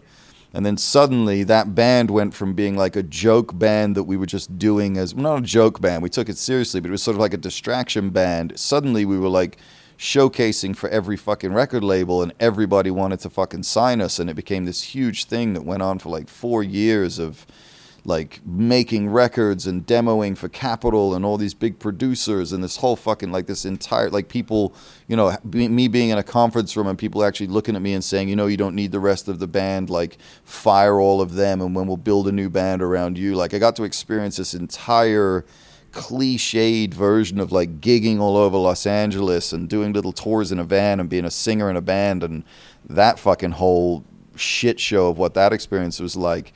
And when I came out of that, I was so abused by the record labels that I just decided I wanted to make an album of my own music the way that I wanted to do it. So I went to a friend of mine who had just moved here, my friend Leo, who was in the industrial band with me in New York. He moved out here 2005, I think, maybe. And I went to him and I was like, hey man, like I just want to make a record, and I don't want to worry about singles. I don't even worry about putting it out. I just want to stick my fingers down my throat and make something happen and see what it is. And after, it took me a year, but I made a solo album that I sang on and performed a bunch of the instruments, and I hired all my friends to do all the other stuff that I couldn't. And I learned how to mix by just mixing my own solo record for a year. And after I put that out, and I wasn't even putting it out, I just burnt 100 copies of it and gave it to my friends. A bunch of my friends who were musicians were like, hey man, how much would it cost for you to make a record for me? So I just started making records for my friends, and through that went from having a little bit of gear to buying more and more gear, and eventually got to the point where I have a pretty professional setup by the time I was, in my late 30s, and I'd done a bunch of records for a bunch of friends, and then I started doing records for major labels and realized that I fucking hate that. So while I was on Sirius XM, at the same point, I've got this other career that I'm building as this sort of music producer, mixer guy, and, you know, doing that at a major label level, and then realizing that that also sucked because those people don't give a fuck about music from that end either. But that was how Jason found out about me making records in my apartment, and that was how Taint Stick and Death Death Die became real. So the whole time I was on Sirius XM, the great thing about that was that I didn't have to spend 7 hours on a shift or 5 hours in a studio. I could bang it out in half an hour, and then that paid my bills. And then the rest of the time I could be working on other stuff, usually for free, because I didn't need, you know, if my friends needed to do a record with me or wanted to do a record with me, they didn't have to pay me. I would just do it to have the experience of being able to continue making records and learning. So I was able to make records for free with my friends, or $1,000 for an entire album, because that was all they had, and it didn't matter to me. It was running around money. So I was really incredibly, once again, really lucky to find myself in a situation where, you know, my experience on the radio paid off, but then also these other things I was allowed to do were manifesting further experiences that, you know, now that I'm doing this thing that I do now, all of these experiences I can draw from when I'm doing my show. Because I've been in the room and I've made music, and I've stood in amazing studios with world-class musicians, and I've made records with indie people in my bedroom and put records out and had hits, in quotes, and, you know, we took fucking Taint Stick onto the Billboard charts. You know, I mean, it was fucking ridiculous. You know, like, there was so many moments out of that show. I mean, that 8 years, it's been, you know, this year is the 10th year anniversary of Taint Stick. You know, 2009 is when we put that record out. That's fucking crazy. I can't believe that. Yeah, you know, and that was, you know, we got on fucking Suburban Noise and got to fucking do stupid shit with them. And then the shows that, I mean, there was one show that we did, the Death Death Die show that we played in the Joint at Ellis Mania, when we were on that big fucking stage, and I had them do the whole light show and everything for us. When we first did, and I think that was the first time we did Enter Sandman. And yeah. It was amazing. You know, like, getting to play drums in that band is one of the most rewarding musical experiences I'd ever had, because I built that fucking thing. That is me. Yeah. That is it me. Really is. The way that those records would come together is that those guys would show up and they would just give me riffs, and then they would leave. And then the next time they heard it, I would piece all of the riffs together to make actual songs out of. And we never sat here and wrote a song, ever. It was just riffs. Ellis would show up, Tully would show up, and they're both riff machines. But they did not have songs. And I'd be like, all right, give me this. Junk, junk, junk, junk, junk. And they'd do that. And I'd be like, all right, give me a different thing. And they'd do something else. And I'd make a bridge out of it or whatever. That band was constructed out of 3 of my closest friends, and then those 2 fucking guys and Raw Dog. And the rehearsals were run by me. Everything was run by me. The fact that, because I said to them, I was like, if we're going to do this, this cannot be a joke. These songs can be a joke, but this live performance has to be a real fucking band. People have to show up and actually look at us doing these fucking stupid jerk-off songs and think, holy fuck, if these guys were doing real songs, this would be a band to reckon with. And that is precisely what we became, dude. My friend, the sound guy who did our sound is my friend Craig, who was also in the industrial band in New York, who's ended up playing in Crazy Town, and he's one of the fucking best sound men in all of Los Angeles. That was our sound guy. So I knew that we had to have a crew that fucking was pro level, so that when people showed up, because I knew that people, you know, the audience for the Ellis show is it's not a lot of rich people. It's a lot of working class, hard-working Alberta oil field dudes and truck drivers. And if those people are going to spend their hard-earned money on what we're doing, then we have to give them something of value in return. We can't just give them a bunch of jerk-off fucking songs that we've half taken half seriously. We have to give them something that is worthy of their hard-earned money, because if they're going to give us $45, that's probably $45 that could have been spent on a dinner for the family or movies for the kids or some other thing that we could have, and they've chosen to give us that money. Then we have to give them something back that is worth that. We cannot take it for granted, ever. And I didn't. I was so fucking grateful for every single one of those fucking experiences and getting to play on that stage with those dudes and fucking Mayhem doing Party Bot and all of, I mean, just, it was so fucking sick, dude. Like when we did the fucking Roxy and I could talk about this shit in this way because nobody else in that fucking organization is going to give me a lick of fucking credit. But when we were doing Taint Stock, we were in rehearsals and Ellis had told us that McGrath was going to be doing a show with us. So I looked at them all in rehearsal and I was like, you know what we need to do? We need to learn how to play Fly so that we can force him to do Fly with us, because that dude gets paid $200,000 to do Fly at all of these corporate gigs and all these other fucking shows. So if we learn it and we just start it without his permission, there's no fucking way that he's not going to do it with us. So then fucking Mikey, who is, you know, Chad Reed in the band, he was like, all right, I'll go. He's like, I'll learn it. And the next day he came back and he looked at us and he just went and played it perfectly. And we were like, holy fucking shit, this is going to be sick. And then we did it, and we fucking, you know, we did it and Ellis did it perfectly. He was like, yeah, we got a Christmas present for you, Mark. And then we started it, and then the best part was he was looking at all of us, and you could see on his face that he was like, you motherfuckers. And then he turned around and just sold the fucking thing for the entire time. And that version of fucking Fly, then we go into the death metal bit at the end of it, is fucking magnificent. Magnificent. So, you know, like I got to fucking steer that musical project and turn a bunch of fucking dickbags. Ellis has never been in a band before in his life. Tully's been in a bunch of fucking bands, but he's a nebbish bookworm who's got the sharpest, fastest mind I've ever been in a room with. And then the stupidity and insanity of Raw Dog. And then this band that sounded amazing with these records that sounded like real records that, you know, like we sweated over those things. You know, I wish that people had, when that thing fired on all of its cylinders, I wish that people could have sat and been in my apartment when we were all high as fuck, coming up with lyrical ideas and song ideas and actually crafting.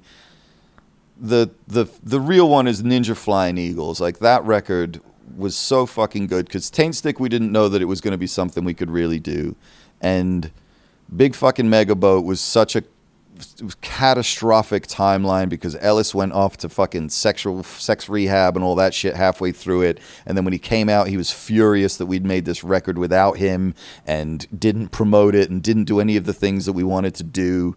But Ninja Flying Eagles was when everything was working at 110%, dude. All the artwork for those records, that's all me. I went and designed I went and designed all of that artwork. That had nothing to do with anybody. It was me and Ryan fucking Steely. I would go to his fucking house, have dinner with him, hang out with the kids, and then the two of us would craft all of that art, dude. The t-shirt with the fucking every single show canceled on the back of it from the Taint Stick tour, all my idea. Every single one of it, down to having a fucking DVD, because I was like, the way that we beat the fucking Pirators is we have a DVD attached to every single one of our records. So people will then want to buy the album. They'll want to buy the album because the DVD isn't going to be as cool ripped on fucking YouTube. It's not going to look as cool in their as on their big fucking TVs in their houses when they're getting drunk with all the other Ellis fans or high and watching Our Stupidity. I'm like, every single movie, every single music record has to have a movie attached to it. And that was why that happened. Which was why I wanted to make sure that everything was of high enough quality that people could pay $45 and get something that they were like, yeah, dude, this is worth every fucking penny. And I Svengali that entire fucking project, dude. And I take nothing away from any of the other dudes. It would have been nothing without Ellis, nothing without Raw Dog, nothing without Tully. Absolutely not. And the live show would have been nothing without, I mean, you know, Chad Reed's fucking guitar playing on the records and his playing live, all of that shit. Like every single person was absolutely mandatory. And the greatest sadness for me is that Jason Ellis never realized that he was sitting with the Wu-Tang Clan of fucking radio when we were at the peak of our powers, because that's exactly what it was, dude. We were the Wu-Tang Clan of fucking radio. Raw Dog was our ODB. And I was fucking Inspector Deck or the RZA, And Ellis was fucking Method Man, and fucking Tully was, you know, fucking Raekwon the chef. And he was, because he'd never done the gig before, he didn't realize just what a pinprick moment he was sitting on when all of those minds were in the same fucking room together. And it is a great sadness and a huge disappointment that it wasn't allowed to really run the fucking... But, you know, it couldn't run that hot. It needed those personalities to be what it was. It couldn't run that hot for too long. That engine would burn out. And, you know, I mean, the guy is fucking yard sale. And he turns, you know, everything becomes a yard sale. So the band ended up, unfortunately, literally being a yard sale where we've sold all of the fucking, you know, we sold everything off for pennies on the fucking dollar. But nonetheless, amazing. Like, you couldn't pry those 8 years from my cold, dead fucking hands, because there were some really incredible moments. There were some beautiful moments. You know, my disappointment at Jason is not in his behaviors, because his behaviors are Jason's behaviors. My disappointment is that I've actually seen some really beautiful sides of Jason Ellis that nobody else has, I don't think. And those have disappeared like tears in the rain, as he says at the end of fucking Blade Runner. You know, like that's my sadness. My sadness isn't that it ended. My sadness isn't that the story flamed out the way it did. It was supposed to. That's how it ran. But my sadness is that the reality and the truth of that thing has been lost for whatever reason needed to be lost. So that was fucking serious. And then I left there, and, you know, I'd done the single vocal thing on the air. Oh, sorry. Do you have any questions? I apologize. It's okay. It's okay. I gotcha. I do have a couple questions, and I want to really quickly say one thing that's very important. I think it would go against me as a person to not mention that really me finding myself in podcasting and radio is all thanks to that show. And really you and Josh both branching out to do podcasts led me down this exact path. We would not be sitting here if it wasn't for you. And it's not just my journey, that you guys in that encapsulated moment of the Wu-Tang of Ellis, like, you guys inspired people that I'm friends with people for life now because of some radio show. I know. I know. And you as are am too. I. I mean, as am I. I mean, it's just crazy to me to think that we were all affected by something that is so magical. And it's funny because I think that as fans back then, and I mean, truth be told, and I'm not trying to like hype colors or try to be loyal or something, but when you left Ellis, I stopped listening and I haven't went back. It was just, Josh had left, the flavor was gone. It wasn't the same for me. Well, I think, if I may, I think that sure, what happened with me leaving was that, you know, Josh's relationship in that show had always been contentious, and Josh's place in that thing had always been contentious because of who Josh is and because of who Ellis was in that relationship. And I think that when he left, there was a lot of people being able to say, well, Raw Dog deserved it because Raw Dog did or didn't do this and blah, blah, blah. I think when I left, Jesus, please let me turn my Facebook Messenger off. I think when I left, a lot of people looked at it and went, oh, this is kind of actually pretty fucked. Like, that dude, meaning me, might be a complete madman, and a lot of, you know, the problems, blah, blah, blah, and personality conflicts and all that. But that dude's a pretty fucking straight shooter who didn't really create problems the way that Raw Dog did, wasn't really a character that deserved to be assassinated. And I think I was kind of the canary in the coal mine where everybody went, oh, there's something going on behind the scenes here that isn't healthy. And I think it was the thing that broke a lot of the show for a lot of the old, true, legit Ellis fans who'd been there since, you know, Ellis Mania was fucking 20 of us at Fortune's gym, you know, and they'd also watched a lot of people come and go from that show. A lot of people who, I mean, if you think about the list, the cast of characters that have been dismissed from that thing, I think that I was the straw that broke the camel's back for a lot of people. And, you know, I you know, like, you know, Tom Fine, the guy who ran the Sunshine Kite Company, you know, like, he passed away, and I went down to his memorial over the summer, and there were Ellis fam there. people who'd flown in from Canada and Arizona and New York and had come there to help pay tribute to this beautiful guy who they had met through this dumb fucking radio show. And it's another thing that I mean, like, Ellis didn't understand how fucking special what we had built. We had all built that, dude. Absolutely. And, you know, the fans had also built it because the fans had supported and bought in from day one. And, you know, there's like a 3-year period there where it's absolutely fucking extraordinary, man. And, you know, I'm so gratified to hear that, you know, you were inspired to do things, and, you know, other people, you know, it's one of the things that Ellis did that was really great was he got people who hadn't experienced a lot of the things talking about why we shouldn't be fucking shitty to trans people. You know, like, why, you know, You're like right. what you know, what Stern did for turning porn stars into 3-dimensional people, Ellis did for homosexuals and trans people. Like, it was, you know, like, there was a bunch of fucking people around Canada and America that were like, oh, wait a minute, this dude's cool with fucking faggots and trannies? I guess I should probably take a look at how I feel about faggots and trannies. And change their perspective and, you know, thought about things differently because of this stupid fucking radio show. And it was pristine for a little bit there.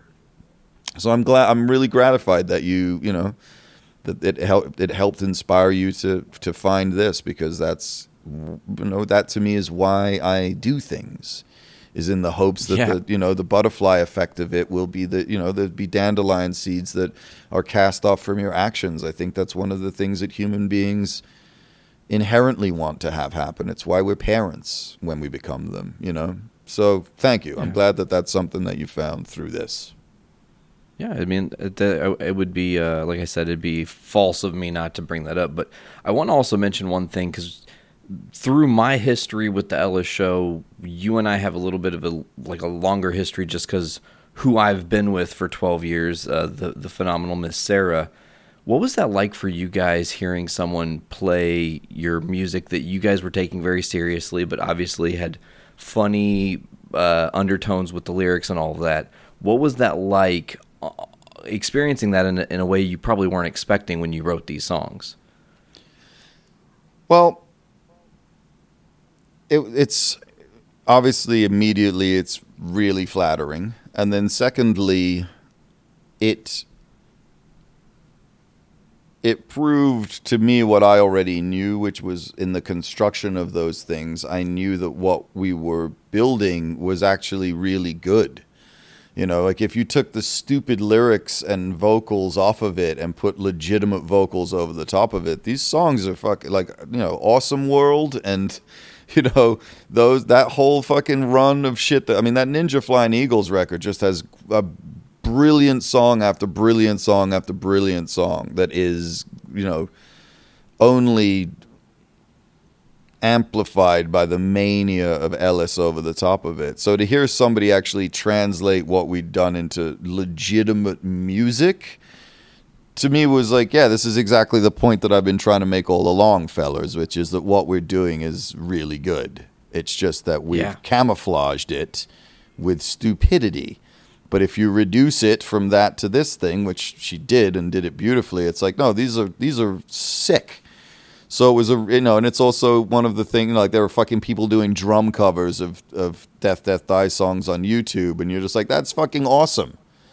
You know, like, you're like, I wrote that. Holy shit. Yeah, it's the you know, imitation is the highest form of flattery. It really was incredibly flattering and rewarding to watch people be inspired by this goofy music to make other music based on our goofy music.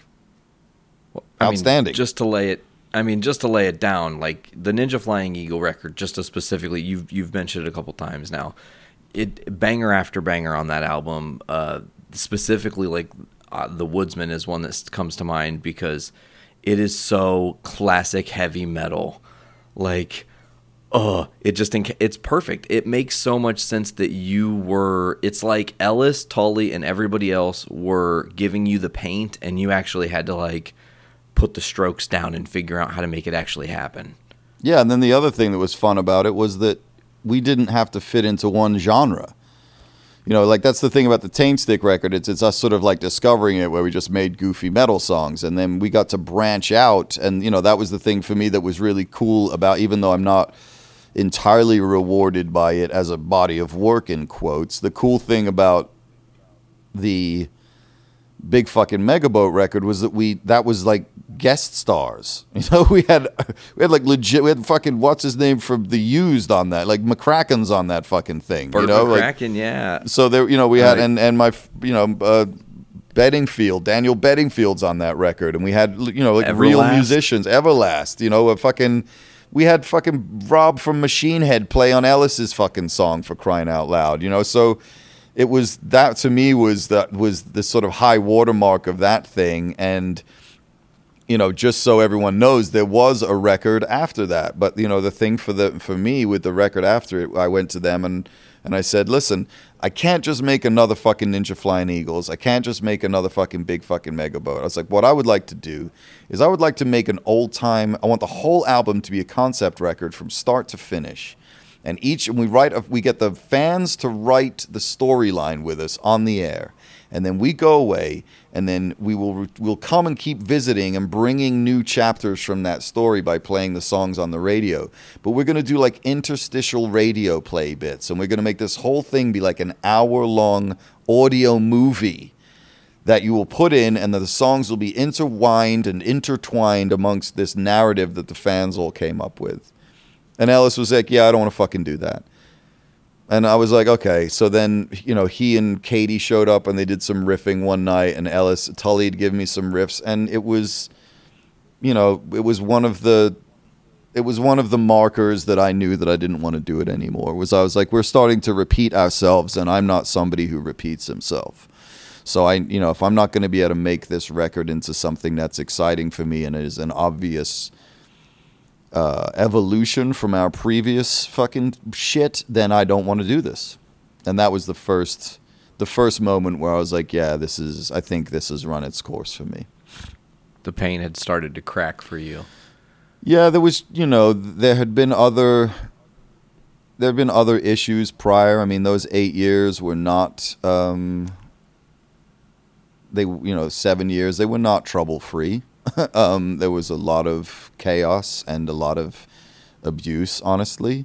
But it was all forgiven because, you know, the thing is that Ellis is brilliant. And when you're brilliant, sometimes you're troubled. And he's had a really difficult life, and he's had a very painful upbringing, and he's had traumas that most of us haven't had to deal with. Unfortunately, his solution to it is to take it out on everyone around him, which is what he was shown is a solution that it was shown to be the solution that other people had solved their crises with. And I'm not somebody who likes to be in that atmosphere. And I forgave it for long enough until Raw Dog was fucking summarily executed. And then I was like, yeah, I don't need to be around this anymore. This is literally not fun anymore. And, you know, once Raw Dog left, I was over it. And that was the beginning of the end for me. So there was supposed to be another record after, and it was going to be, if we'd been allowed to make the record I wanted to make, I think it would have been fucking awesome, because it would have been a culmination of all other things. But it didn't get to happen. Audio drama soundtrack that's amazing. Oh, it was going to be sick. It was going to be like a fucking radio play, and we were going to have an actual storyline, and we were going to draft, you know, actors and other people that came by the studio. We were going to draft them in and have this entire narrative going, and then it would be like a rock opera / old time radio show with sound effects, and it would have been fucking epic. But, you know, it was too much like hard work, and, you know, there was something else that needed to be done, and it wasn't that. So, man, it's very unfortunate. Now, during your time in your 8 years with Ellis, you did start podcasting. I did. Now, you didn't. Don't let me misspeak here. You first started doing guest spots on other podcasts before you started your own, right? Yeah, I was on with. I used to go and, you know, I loved the guys on the Mad Scientist Party Hour, so I would go because it was a walk from my house, and I would just go and sit with Jeff and and Kev and just get so fucking stoned and just hang out and be goofy. And I was like, this is this is how I can do my own radio show. And the limitation will be that I can't play copywritten music without running into difficulties, but I'm going to do it anyway. So I did. And, I did it for a few years, and then unfortunately it became the opposite of what I wanted to be, which it just actually became a diary for my nervous breakdowns and mental collapse. And I didn't really, one of the things that had become tiring for me in the Ellis world and in the fucking Stern world and in the Opie and Anthony world is that it started to turn into share porn, where it was like, how much truth can you tell, but not because you authentically want to tell the truth, but just because you want your truth to be gnarlier than everyone else's truth. And I don't need to get into a pissing match over authenticity with anybody.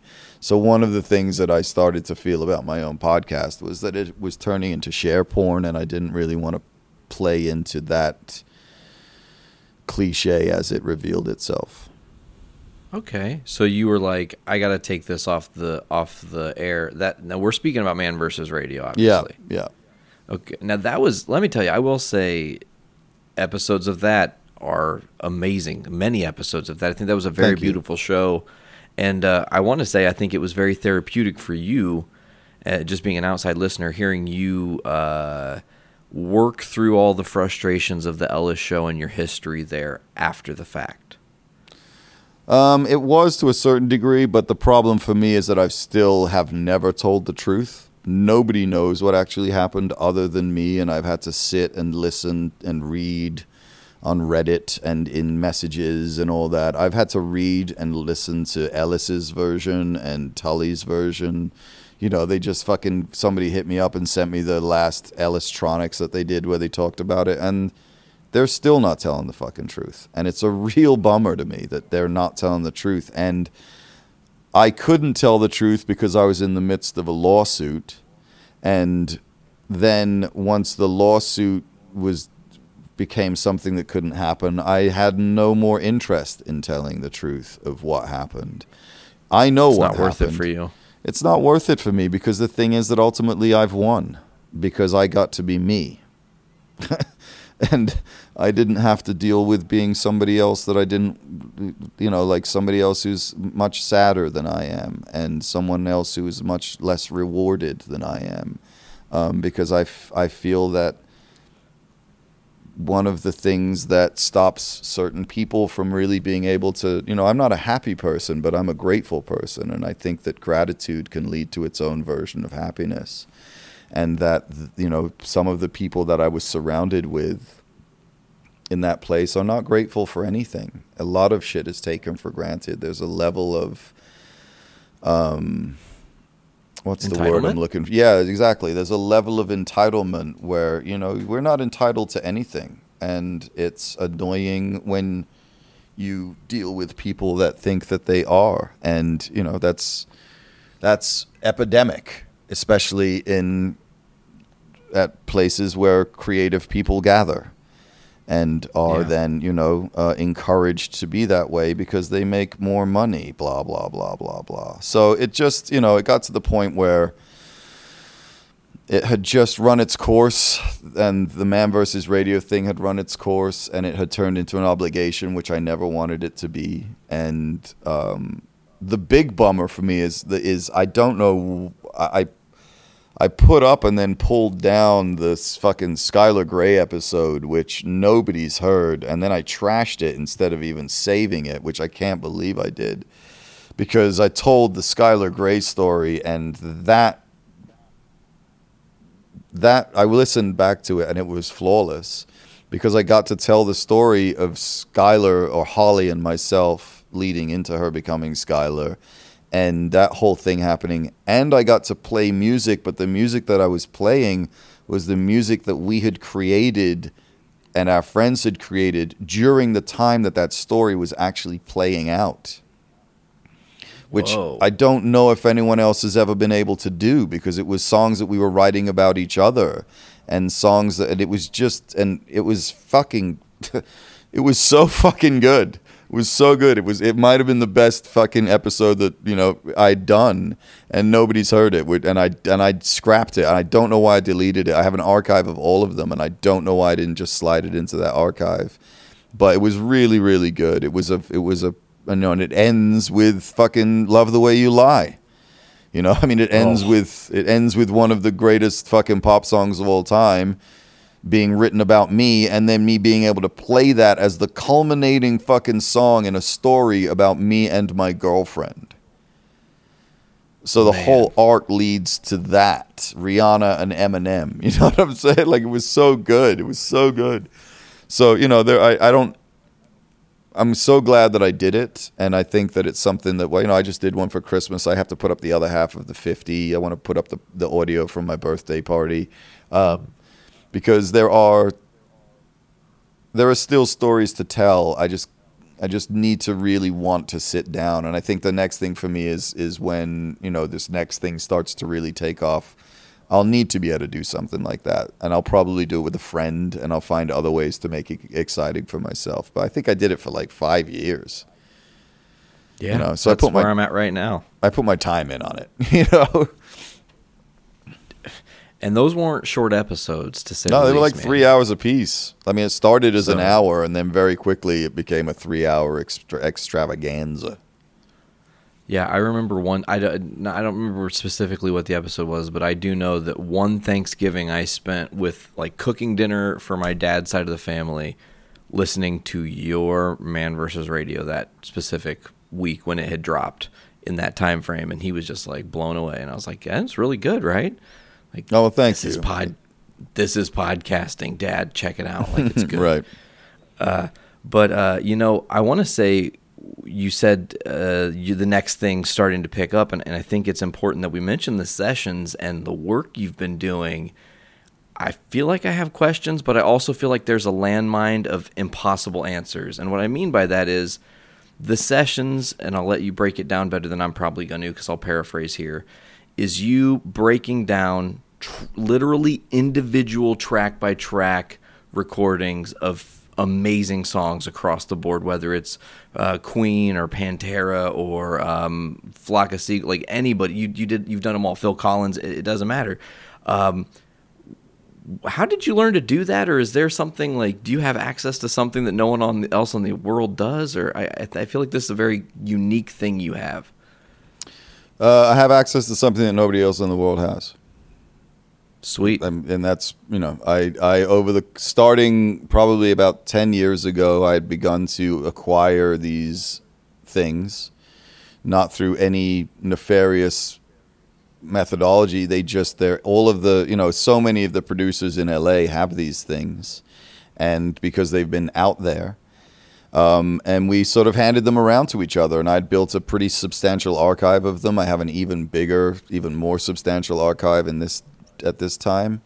And it was one night I was here with Jason, and we got really high, and it was one of the fucking beautiful nights, man. And we got really high, and we were sitting here, and I started playing him shit, and he was like, is there any way, because he's, you know, doesn't know a lot of things. He was like, is there any way to get these things out of your computer and play them on the radio? And I was like, yeah, dude, it's just a Pro Tools session. So that was when it started to be come and do the vocals on the air thing with Ellis. And I did it, and it was a huge success. And he resented the fact that it was a huge success. I think he resented even more the fact that he knew that he was going to need me to keep doing it. You know, I think one of the big fuck you moments was that they did this. They would do these like every year for Christmas. They would do an auction where, you know, people could bid on events or bid on experiences, and one of them was to come and spend the day with Ellis on the Ellis show. And the dude that won it said that it was mandatory that I came in and did my segment. That was the only way he wanted to do it. So that happened. So imagine how that went over with certain members of the team. So it did not go over well. Didn't go over well. So I did it, but it didn't go over well. So one of the things that I had done is I had actually tried and gone in and tried to do an entire song with Jason, and his ADHD just didn't allow for it, which is fine. You know, he didn't want something that stretched for half an hour to 20 minutes of it. Or 20 minutes to half an hour. He wanted to just bang through vocals. So when I left Sirius, I reached out to a friend of mine who was on a morning show here on a radio station that posited itself as the music station. And I was like, hey, man, I have this segment that I've been doing, and I think that Mark, who's Mark Thompson of Mark and Brian, which is a very, very famous, influential pairing on the radio here in California, I was like, I think he will enjoy this. And I went in sight unseen, and I did... heard it through the grapevine because I said, what are his favorite bands? And he said Marvin Gaye. And I said, cool, I got exactly what I need. And I went in and I did this. And then he had me back every 2 weeks. And then I got hired there and I started doing it on the air there, doing the entire songs in the morning show and doing the afternoon drive. And then I was with... my last girlfriend and I were musicians, and we worked on a record together. And at the conclusion of all of the days of us working together, I would sit and just play her things from these master recordings. And one day she said, it's a real bummer to me that we can't invite our friends here to sit and listen to what you do because they would fucking lose their minds. And I was like, do you really think anyone would give a shit? And she said, yeah. And that was how the live show was hatched. And what I did was I just booked a space. I had the radio station pay for it, and I guest listed, gave away tickets to all of the listeners. I put 150 people in the room, and I was like, I have no idea what this is going to be like. And, it's entirely improv. They don't script it. There's nothing preordained about any of it. All I have is a white index card that just has the names of the players and some cool trivia, but everything else is made up on the spot. And I did it, and it was the single most profound thing that I had done with music, because it was everything I'd ever wanted to do in one moment. And on top of that, every experience that I had had prior was pulled from in order to make this thing as good as it could be. So it was everything. And from that, it was, I started doing it once a month and building it. And now, the shows sell out in under a minute. And I'm doing it this weekend. I'm going to San Francisco I'm doing a 200-person venue that's sold out in San Francisco. And, a TV show is being pitched to get me to move to that level. And, it's sort of Apple's flying me up to San Fran to do it for them. And there's people down here that I'm doing it for.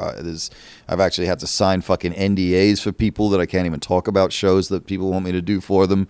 So the whole thing has taken on a life of its own and has now become what I do, and it's fucking awesome. It's an experience that I wish that everybody would be able to experience what it's like to do the thing that you were supposed to be doing with your life, and getting paid for it. The job you wanted. Yeah, I mean, ultimately, that's the thing, right? As I said earlier, even radio, every job that I went to in the music industry was not about the music. So I had to create one that was just about music. I had no choice. It's like fucking, what is it? Necessity is the mother of invention, or whatever it is, and I just had to invent something. I am the only person in the world who does this show. I can't even tell you how blessed you have to be in 2019 to be able to say those words. Be unique and do something original that no one else can take from you. No, I mean, I could give someone else the master sessions to Bohemian Rhapsody, and they're not going to do the show the way I do it. I would like to see what somebody else would do with this. It would be really interesting. But I know that there's nobody else who's had all of the experiences in life that I have had leading up to this moment. Man, I think it's awesome, the sessions, you break down it track by track. You really, like you said, you make it 100% about the music. It's the most important element. I'm sure you'll be cool with this, but we are going to link the listeners to your SoundCloud with a lot of the different KLOS sessions that you've had. They're all up there, yeah. I was just going through and just re-listening to some of my favorite ones, and the Pantera I'm Broken one, man. Can I just say, so good. Oh, that bass line that Rex does during the solo. Sick. And you're breaking it. Sorry, go ahead. I was just going to say, you were breaking it down, and I'm just sitting there giggling because I'm like, this is one of my favorite bands, and I've never actually heard it this clear.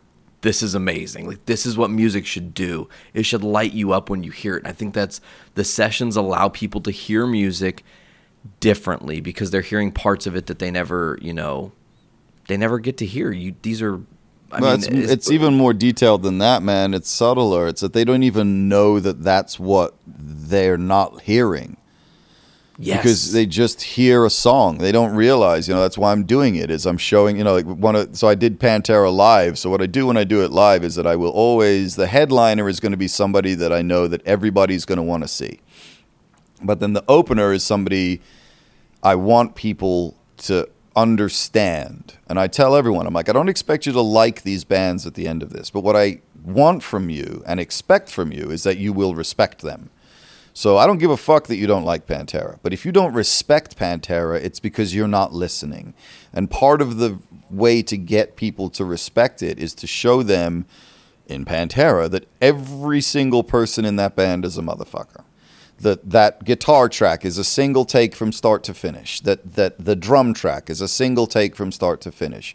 And then to get it even more subtle and nuanced, where you have to understand that it's two brothers and that the love that they have for each other is exhibited in the fact that when, Megadeth starts, he reaches out to Dimebag and says, hey, I want you to play guitar in my band. It's called Megadeth. And he said, fucking Dimebag says, cool, I'm bringing Vinny with me to play drums. And he's like, I already got a drummer. And Vinny says, well, then I don't want to play in your band. And then you tell them that guy then is then executed on stage at a gig while his brother looks on. And suddenly you see people in the crowd begin to recontextualize the music that they're hearing. Because the interpersonal relationships are so vital. The stories are so vital. The music is just the tip of the iceberg. The stories are so much more magnificent than the music is. And then you get to hear Phil, and you get to tell them to try to imagine singing like this. Which you can't. Which you can't do. And then you're like, and by the way, this isn't just like he did this and then he never did it again. He did this album and then albums after it and albums after it. And he sang this way live every fucking night for years. This is his singing voice. And you watch people's fucking shit start to recalibrate. And they begin to understand, honestly, and it's not arrogance, it's just fact. They begin to understand how little they know. And absolutely. Then you get people to re-engage or to engage entirely. Like some guy sent me a message today. He was like, dude, I've never listened to Fleetwood Mac ever, and now I've listened to nothing but Fleetwood Mac for 10 days. He's like, I can't stop listening to Rumors. He's like, I can't believe I never experienced this album before. One of the greatest albums of all time. Of all time, with one of the most ridiculous stories attached to it. Like, so, that's the thing, is that to me, it's not just, the music the story is as important as the music, and you have to tell people these stories. Because that's the way that you put value back into something that has been devalued so badly that people don't understand why they should at least be paying $10 a month for Spotify. Yeah, and that's not even going to give as much money to the people that are putting the work in as fucking possible. Garbage. But it's at least more than having the fucking audacity to sit there and listen to an album that has commercials now running in it. Because you don't want to pay $10 a fucking month. Like, I sit there and I'll say, how many people here have Spotify? And 180 people in the crowd will put their hands up. And I'll say, how many people are paying for it? And 20 people will still their hand up. And I will look at the crowd and say, the rest of you are a bunch of assholes. How can you sit here and tell me that you're a music fan? How can you sit here and tell me that you care about music, which is why you show up to these shows every month? You don't. Go and fucking pay for it. Yeah. I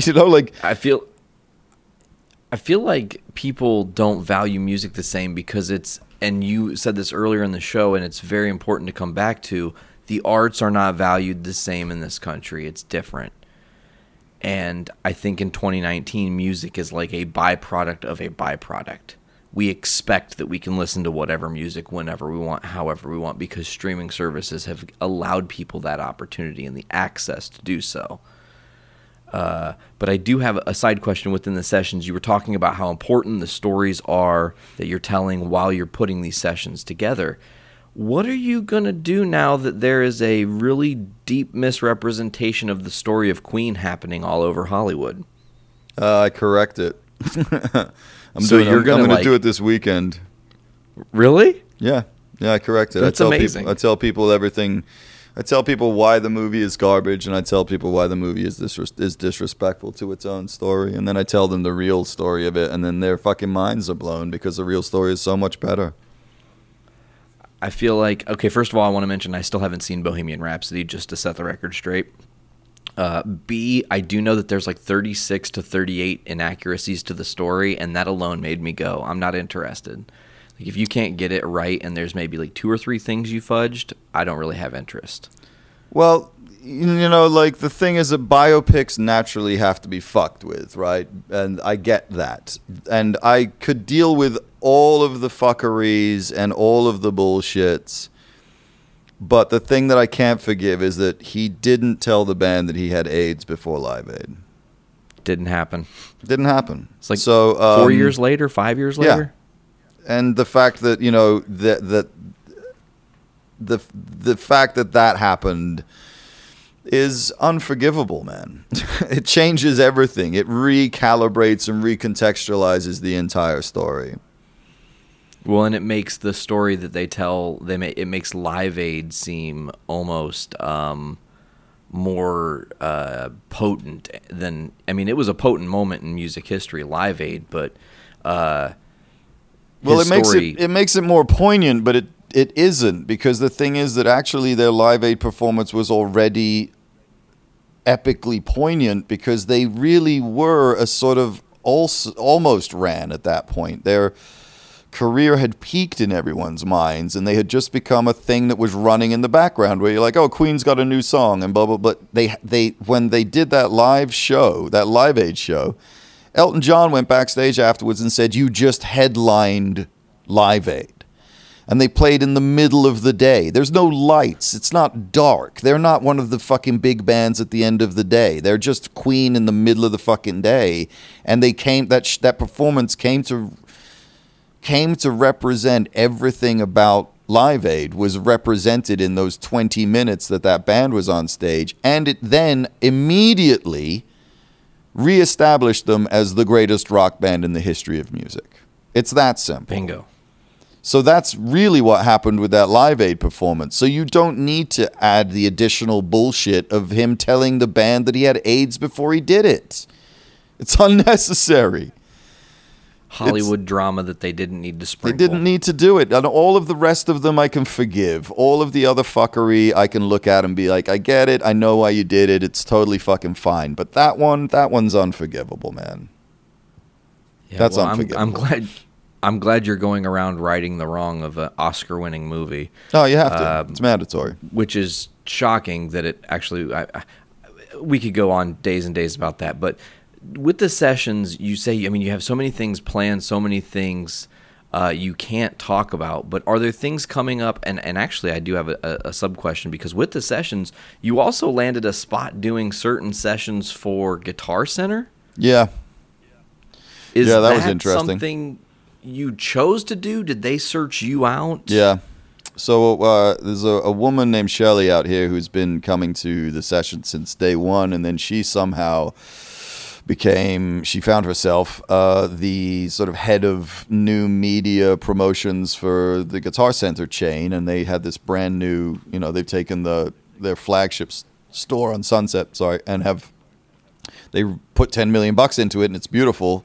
So they did this week-long kickoff thing, and she came to me and was like, what could we do? So we went to them, and basically Monday through Friday, each day was a decade. So 60s, 70s, 80s, 90s, 2000s, and each day I did a band from that era. So 60s was Hendrix, 70s was Bohemian Rhapsody, 80s was Thriller, Michael Jackson, because it was also Halloween, 90s was... what the fuck did I do? Nirvana? Yeah, 90s, exactly. 90s was Nirvana and 2000s was Tool. But the interesting thing about that was that, it's a corporate gig. It was at 2 o'clock in the middle of the fucking day. And I knew that I wouldn't be able to swear because I swear a lot. And I did the show on Monday, and she came up to me afterwards and was like, "You need to start swearing." And what's really amazing to me is that what I'm doing is so, and it's hard to talk about it without it seeming arrogant, but it's the only way. It's so important what I'm doing that people are willing to forgive me. And I was now saying a million fucks in the middle of Guitar Center at 2:00 in the afternoon with the whole room lined with Guitar Center bigwigs who had flown in because this was the week-long celebration of their $10 million investment. And they were laughing their asses off and crying and high-fiving me and all of that shit, and didn't give a fuck about the fact that it was as blue as anything that Richard Pryor has ever fucking said. And they don't care because it's the delivery device for this magic, and the magic is really what everyone's invested in at this point. And I get to do it authentically as myself. I did it at a Lutheran fucking college campus, and they let me fucking swear like a trooper. And there was an 8-year-old girl in the front row, and I'd sent my friend out before the show because I didn't have parental advisory stickers on my posters or on my flyers, and I've had to start doing it because I know that people hear it on the radio and don't realize that the live version is nothing like that. And, I sent him out, and I was like, "Hey, man, could you please warn these people that this is going to fucking offend their kid?" And he came back and was like, "You should go talk to them." And I went out, and they were like, "Yeah, no, we don't care. We've been to 3 of them. She's a huge Beatles fan, and we want her to see this." And I fucking effed and blinded my way all through the whole thing and said a couple of really off-color jokes, and then looked at her, and I was like, "You don't laugh at that, and you never say those words to anybody ever." And like parented her from the fucking thing, so her parents are laughing her asses off. And so there was an 8-year-old girl in the front row. I did a Led Zeppelin one, and I said the word cunt probably 5 times because in England it's different than here. And then there was a woman there, and I went up to her afterwards, and I was like, "I'm so sorry that I used that word so many times. You're here with your child." And she was like, "Dude, I'll get in the car, and for 5 minutes we'll talk about why he can't say the word cunt, and then we'll spend an hour talking about how cool Led Zeppelin is.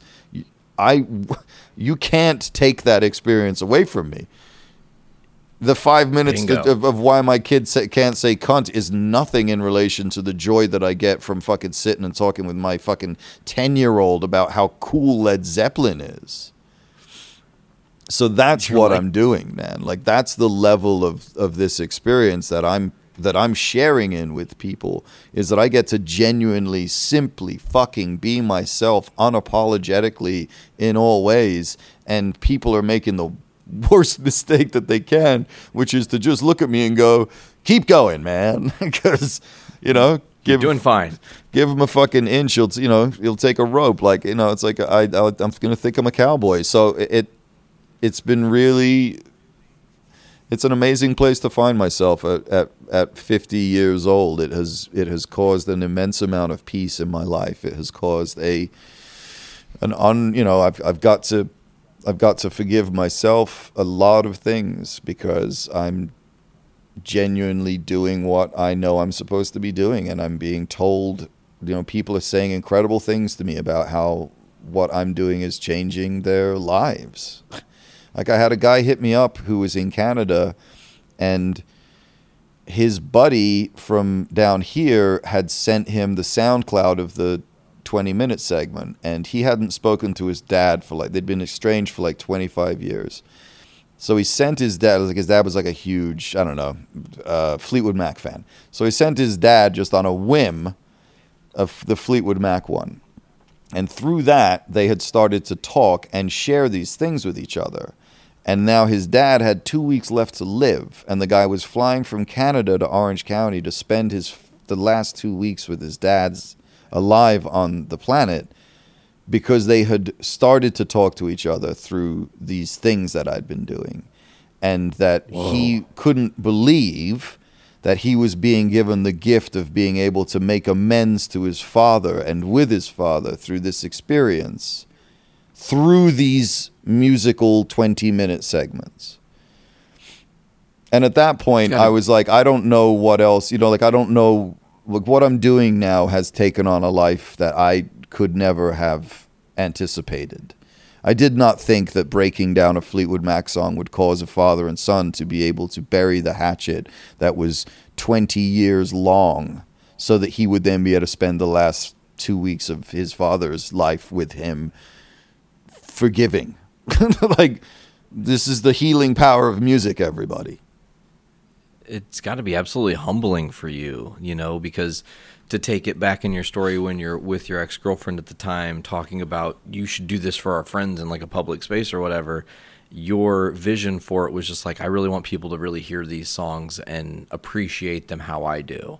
And now it's beyond that, because you're inspiring people. You're allowing young kids to truly find the reasons music is so important. And, I feel like more people in the world need to have that mentality that you have, that music has to come first, that you have to highlight the beauties of creation when people are making music, because it encapsulates so perfectly what that person was maybe feeling or being a part of at the time. But those moments will never come back. That's why they're recorded moments, So you get to, and to touch on this a little bit, I think it was maybe on the Pantera one, or one of the ones you had done recently, or not necessarily recently, but one of the ones you had done in your catalog. You could hear in between a guitar lick and a solo a chair squeak. Yeah. And I'm like, no one even knows those kind of moments exist, because you wouldn't hear it. It's covered up by all the other noise, Yeah, so when I do it live, I call those the time machine moments, because if you close your eyes and you imagine sitting in the control room of that studio while that was being recorded, that's what was happening in the room in front of you.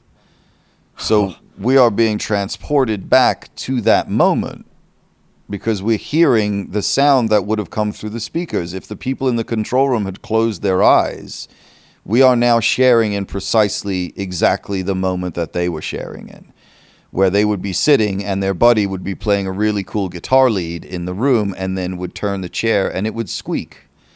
And that's the magic, dude. Like, it is a time machine.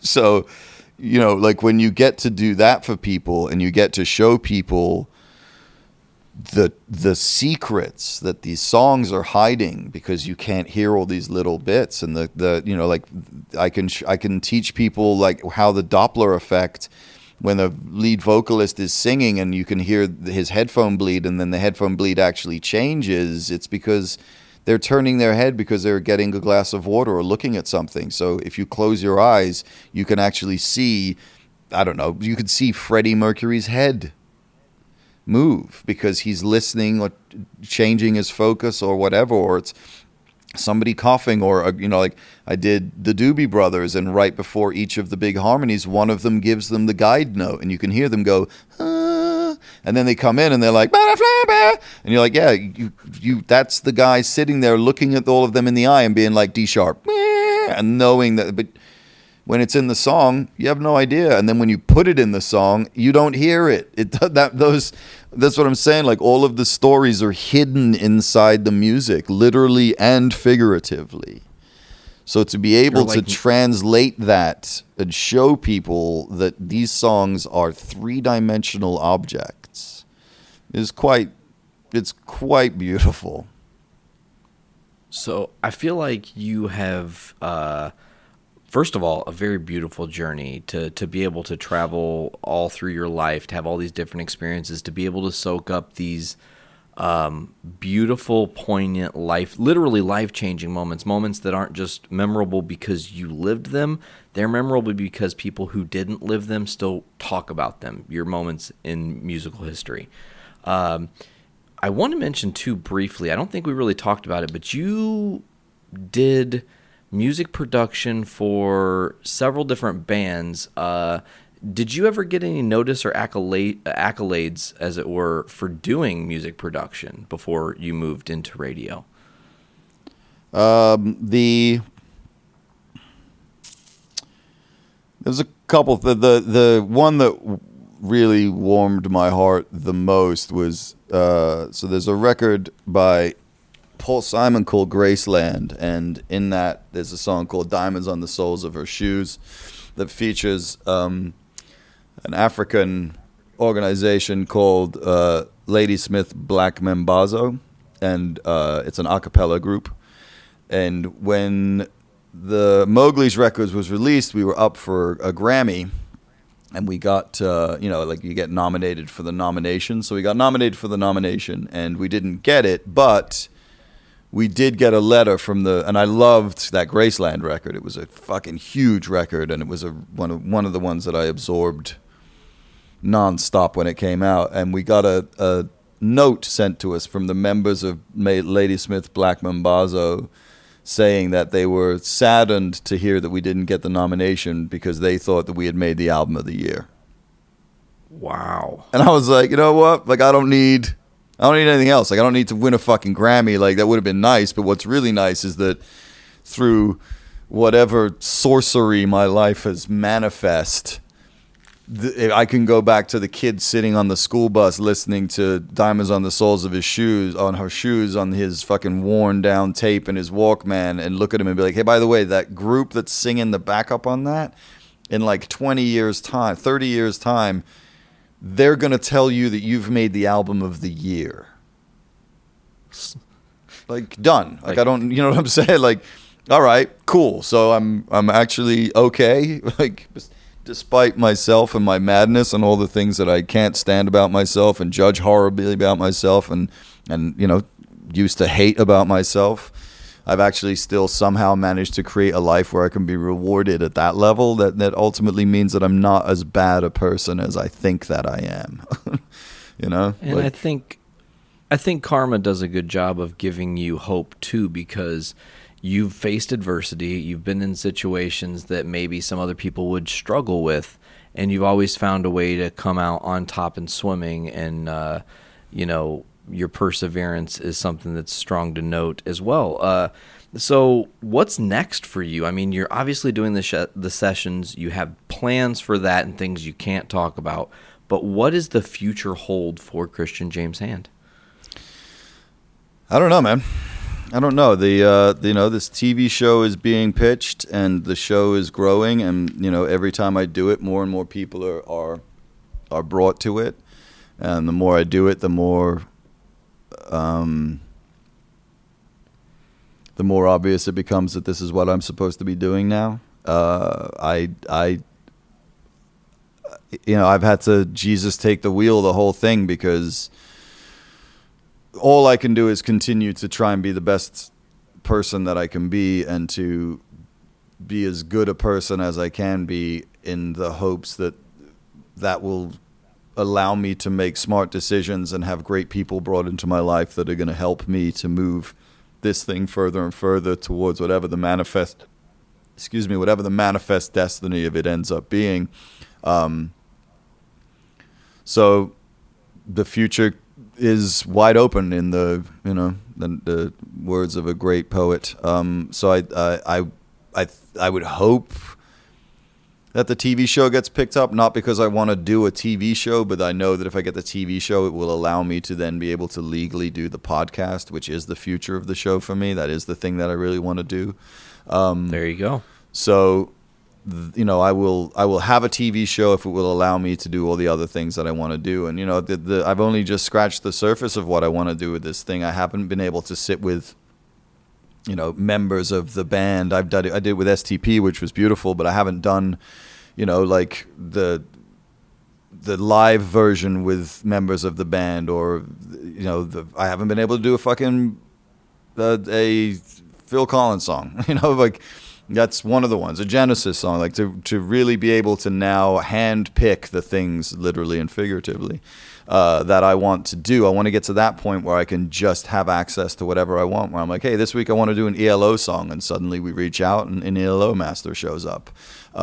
So that's the future that I hope is coming, and that I will be able to use that. I've never wanted fame. I've always known that I would have to make peace with fame if fame would lead to power, because I want to be powerful, and I don't want to be powerful to use that in any sort of malignant way. Like, I want to be powerful so that I can be benevolent with that and use that power to help people to understand themselves and art and music and how important mental health is to artists and to, just affect change, I think. So this is all like hopefully steps on the way to me getting to a place where I can gather enough power and supportive people around me that I can actually affect the change that I wish to affect.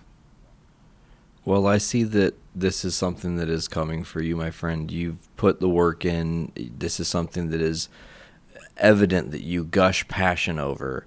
It's something that you also find peace in, and I think that's a beautiful thing. I believe that your legacy is a little self-evident when you look at your body of work and your ability to be in the moment. And, at the very beginning of the show, I called you a musical renaissance man. I didn't say that just as some kitschy phrase. I knew your journey was all over the place. And to think, you touched on earlier, and we could, if you choose to, go back to it, but I feel like we're nearing the end here. We didn't even touch on your journeys going and traveling to different cities and experiencing being life on the road and touring for years and years at a time. So you have done it all, and you've worked hard, and I think that your hard work has paid off. And it's been nothing but an honor for me to be able to sit down and chat with you about your life and your journey. So before we go, I always do ask my guest, is there anything we didn't cover in your journey that you feel like is important to talk about or bring up? That's a good one.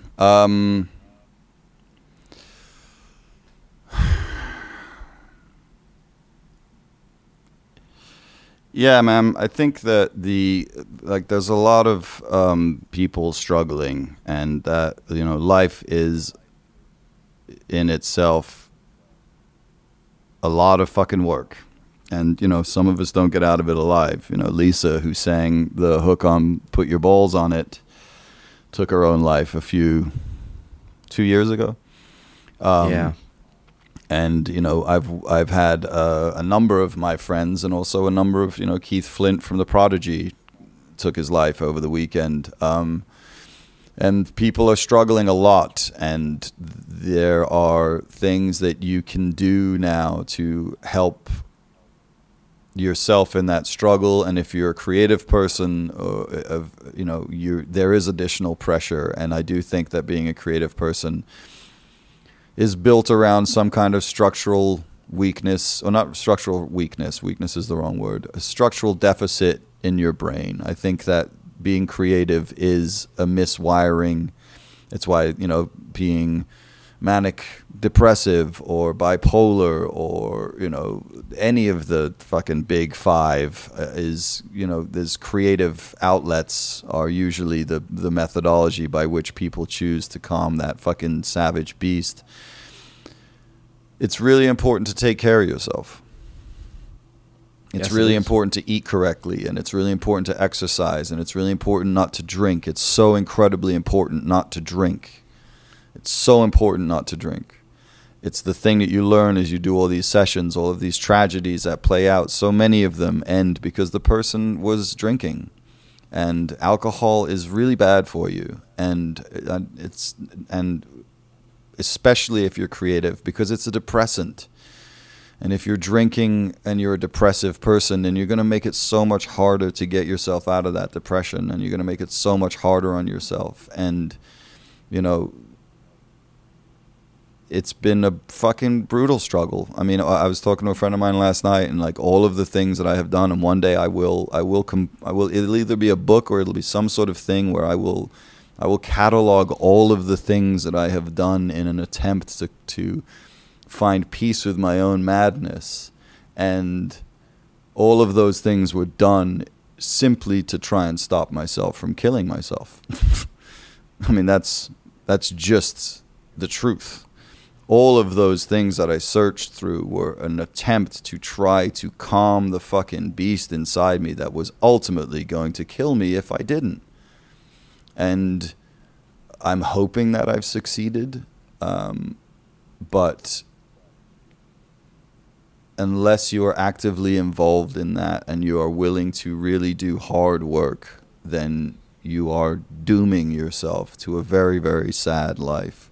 And it doesn't have to be that way. My hope would be in that everything that I'm doing would ultimately lead people to be able to be grateful for their own lives and accepting of the things that they want and are unwilling to go after from fear. I've been relatively fearless in my life, which is hard to do when you're a person with Asperger's, because Asperger's is built around an entire matrix of fear. So it's hard to be fearless in society. It's hard to go after what you really want to go after. My relationship with my father is so wonderful now because he's actually gets to look at me and say, you were right. All the times that I told you to do the other thing, you did the other thing to the other thing, and look where you are now. My dad is a huge fan of what I'm doing. So it's really easy to say things. It's much more difficult to do things. And living a life that is fully yours should be our number one priority. And that should be what we teach children and what we teach ourselves and our loved ones and the people around us. Because you get one run through in this fucking planet, man, and it's an incredible place. So, that's the thing that I would hope that people would take away from what I'm doing more than anything. From the music, from the stories of the artists and all of these people, would be to take care of yourself and to follow your own, the wind of your own life. Let that fill your sails, not the voices of other people.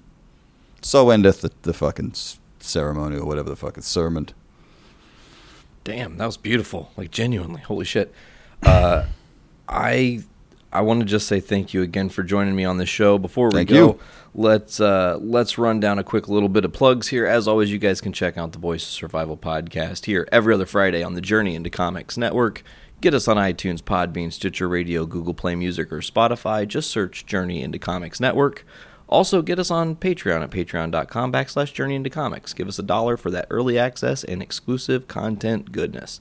All right, well, I think that's going to do it for this week's episode of Voice of Survival. Christian, thank you again one last time. Thank you, man. It meant a lot that you reached out and wanted to talk to me. Thank you. I've been meaning to do this for a few years now, and it was just finally the right time. So I'm grateful we've been able to finally cross paths yet again. My pleasure. Awesome. All right, folks. Well, for this week's episode of The Voice of Survival, I've been Nate, and we will see you guys next time. Later. Adios.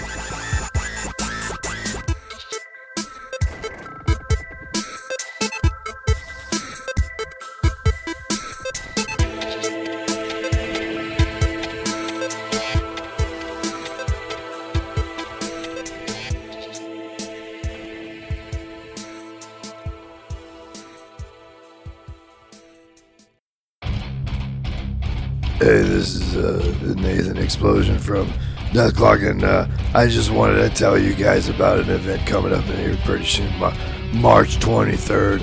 Fun for Funds. It's a Journey into Comics network event. Oh yeah, and it's featuring live podcasts from Brews with Dudes, and Podcastrophe, and Dungeons with Dudes, and Journey into Comics. With performances by those jackasses in band number 1.